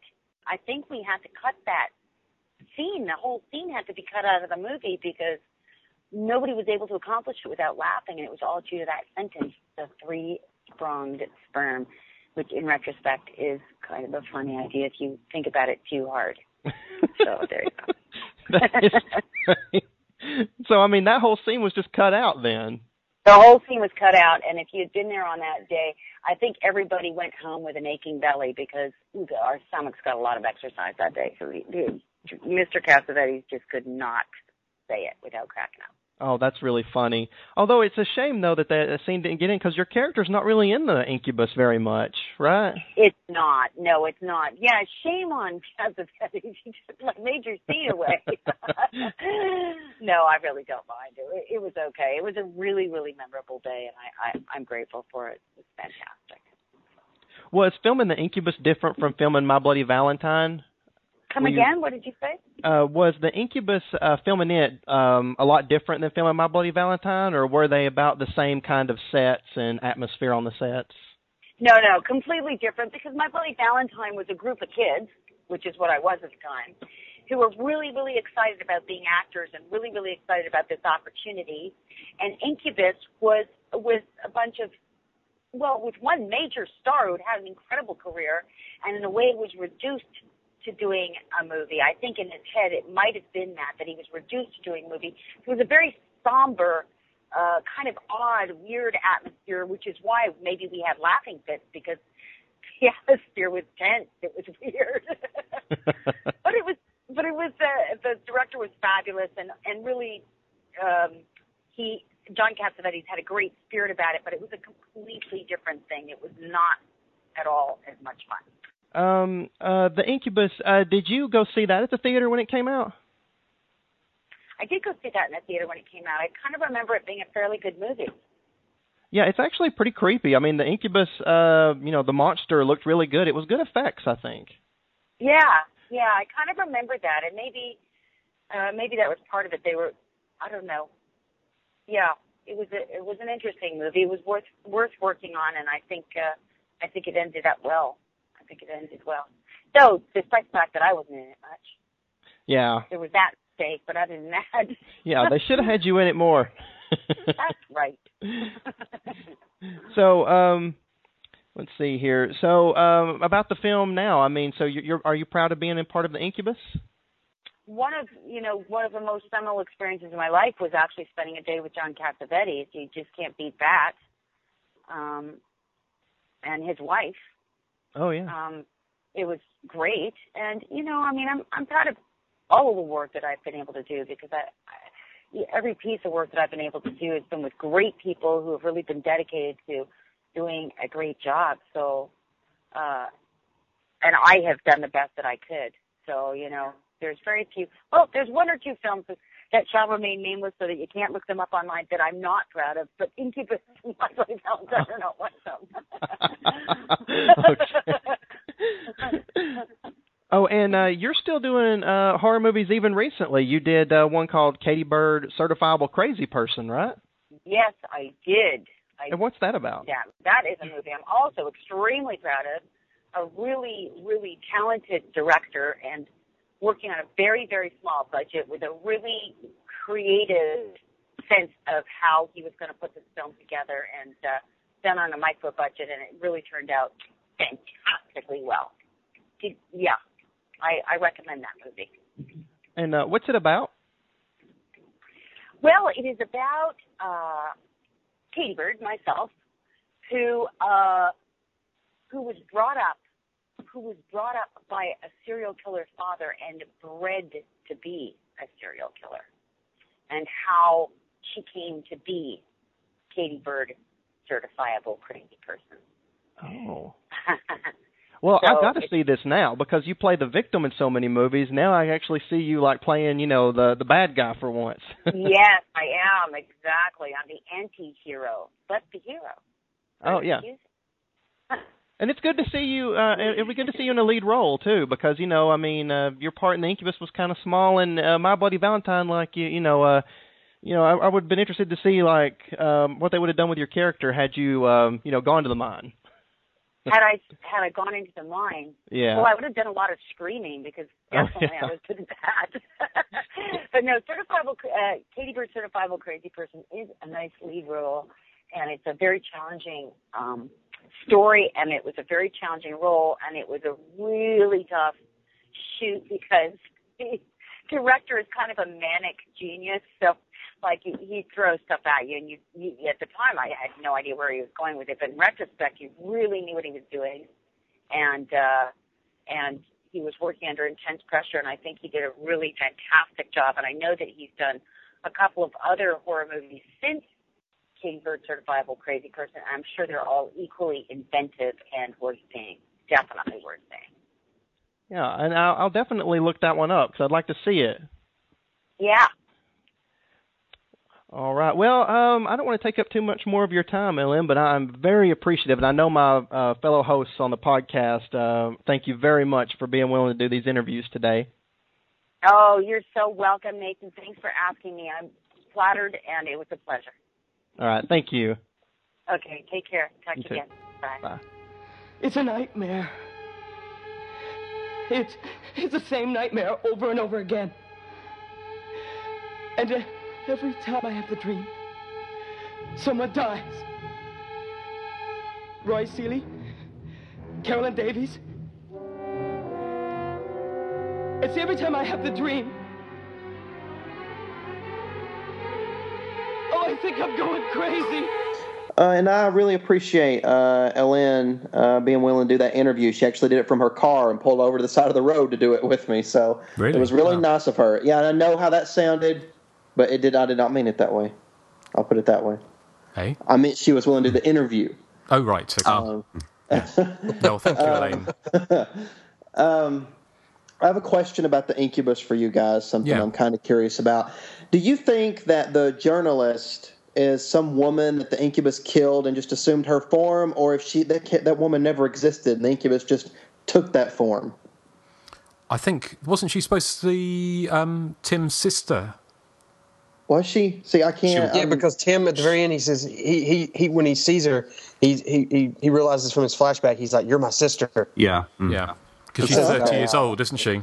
And it was 30 years old. 30 yeah, because John Cassavetes yeah. says that he could have a brother, but it turns out he has a sister. Yeah, because they keep on saying that they can sort of have sex with men and women, can't they? And they can sort of go between male and female. So yeah, the sex is interchangeable. Yeah, I guess so that's what I took from it. Hermaphrodites, like maybe. Yeah, but that's why I wondered. Do you think it was Kerry Keane was actually, because she's got a very strange way of acting in the film, isn't she? And I thought, see, I always wondered if she was like conscious of her, going around killing people with a big dick. If she knew it was happening. with a strap on. Or if she was just blacking out and it was happening. I don't know. I always wondered. Yeah. Because it'd be a strange kind of career choice to open a newspaper, wouldn't it? And also be a supernatural, psychotic incubus killer with a strap on. You know? It would. Yes. You know, it's... Well, I don't know, but I mean, who knows? You know, get inside the head of, you know, a killer like that. But I've just discovered who she was on 90210. She also played an evil double crosser. She tried to trick Dylan out of all his money by pretending that her daughter was his half sister. It was very soap opera-y, yeah. So I mean, there was kind of an incubus element to that as well. There was. I've got one question. I've got one question about the Incubus, which I didn't really understand. And it's kind of going into kind of like CSI. Sorry, there goes Gilbert. Thing of it. But why do you think there was so much sperm in all the other rapes, but not the first one? Maybe he like made her swallow. That wasn't the answer I was looking for. I was looking for but I just wondered. He got a headache. I thought he just, didn't. He hasn't, found his niche yet. He hadn't. He wasn't experienced enough at that point. Or maybe he wore a condom the first time. Well, that's why I did wonder. That's why I did wonder that. But it's probably a big plastic shopping bag, I'd say, rather than a condom. It's a garbage bag. A garbage bag, yeah. But I know the pain, cursed as I am with a giant phallus myself. Are you? Yeah. Yeah. Who did you borrow that off? What? Oh, the giant phallus. Yeah. No. Well, I just wondered. It seemed a bit strange, and I loved Aline's story about John Cassavetes and her one scene, wasn't it? I think we're talking about the 3-pronged sperm, and he couldn't stop laughing, and so they had to cut that out. So congrats to her for surviving the movie. Exactly. I'm surprised that he couldn't stop laughing, because one of the things, if you said he was a qualified doctor before he became an actor, yeah? Yeah, but surely to be a qualified doctor, you have to be able to say words like penis and vagina without laughing. I think it was that. I think it was the ridiculousness of the idea of having. I know, but one of the things about doctors is they have to be really restrained, even when they're saying really rude things. They have to hold it in. Oh, okay. Do you not think? Well, they probably do.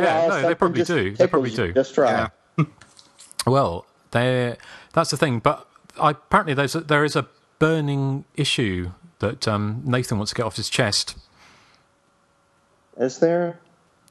Well, that's what you said in the break. Is it about the cat? The poor cat who gets hit with the newspaper in the Incubus? No. I thought you were going to. Did you notice that scene, Nathan or Justin? I did. Yeah. Yeah. I mean, it's very cruel. It was unnecessary. It wasn't necessary. No. No. That was what my thing was. I just wanted to know what y'all's opinion was on journalist. Okay. And I want to say that I think Susie's very mean. See, that's what I was alluding to. Yes, I mean, I'm sure our devoted listeners have missed the Susie versus Toya talk, and we were just trying to discuss who was meaner, Susie or Toya. I reckon Susie's probably meaner, she is, I'd say, in fairness. She is meaner. In all seriousness, she is. She is, but then that's why she's better. Why? Well, because it's more interesting, isn't it, than being, a jolly gonk. What's a gonk? It's one of those things that sounds racist. Sorry? No, you know what a gonk like is. It might be racist. A gonk is one of those dolls with the shocks of ginger hair. They're not trolls. Yeah, but they're called gonks. Oh, are they? Yeah, I've never heard of have those in Ireland. Yeah. But that's what they. Yeah, that's what. So, okay, well, who's meaner between Susie and Hazel O'Connor? Who's that? Oh, never mind. Justin, while we're on the subject. Yeah. Go ahead. I'm just going to say, Justin, you know who Hazel O'Connor is, don't you? I do know who Hazel O'Connor is, yes. Well, while we're on the subject of 80s music, Justin, what do you have against Spandau Ballet? Yeah. Well, they're crap. They were kind of... They were everything in the 80s. Well, exactly. It was all kind of like suited and booted tossers with pouts. I just could, it was very boring. I mean, it's the antithesis of Toya and even Susie. It's kind of like where it's kind of very theatrical and a bit more entertaining. When Spandau Ballet were just stood around, loved each other, well, not each other, loved themselves, and did very bland music for fat women to dance at office parties You to. should listen to their second album, Diamond, which is quite experimental. I don't know if this much is true, Justin. I think it this is. is your opinion. Well, I'll tell you what it is. This episode has been gold. So, nice one. Thank you. Okay, while we're on the subject of 80s pop stars, I discovered today an interesting fact about Mark Almond of Soft Cell. Anything his favorite film, back in 1981 anyway, his favorite film was Friday the 13th Part 2. Oh, really? Yeah, there's a blog on the internet called As If Punk Never Happened, and what he does is he publishes an old episode of the British music magazine Smash Hits from 30 years ago this weekend. So it's August 1981 he's published, and it's got an interview with Mark Almond, and he says he loves Friday the 13th Part 2. Oh, there you go. Well, I know Susie. Someone should do a Jason kind of collage with Tainted Love playing in the background. Yeah. Oh, that's who that is. Yeah, See, I don't know who any of the people that sing these songs are. I just know the songs. So you're so young, that's why. Yeah. Not that young. You could talk to us about Lady Gaga and stuff like that. We wouldn't have a clue. But you didn't know. Well, you brought her up, so you know who she is. Yeah, Please, the woman that wears the meat suits or whatever. She wears like steak on. Hey, I would rather listen to Susie and Toya debate for the rest of my life than to mention Lady Gaga one more time. I hate her. Nathan, you didn't know who Kylie was or is? No, Kylie Minogue. Yeah. No, I don't know who that is either. You don't know who Kylie is? Maybe if I heard some of the music. She was in Cut, wasn't she? Yes, she is in Cut in the opening sequence. I only remember Kylie Ringwald. Well, she's Kylie plays the director. Yeah. In that. But you would know Does she have Kylie. like a really popular song? Yes. I mean, if we carry on up, I'm Spinning sure around. Spinning around, or to be honest, I imagine the people listening to the show probably aren't going to want to hear a sort of Kylie clip, but I will play them one. I'm not a big fan of Kylie, to be honest. It's not. Neither am I. But I don't like her either. You don't like her either. Okay. No, well, I don't like her. Let me just find. Here we go. You'll know this one, Nathan. Well, maybe you won't. Let's see if you. This is probably her biggest hit. Believe me, this is better than what we're going to be playing out with. You're not playing John Cage by any chance, are you? Oh, do you know this, Nathan?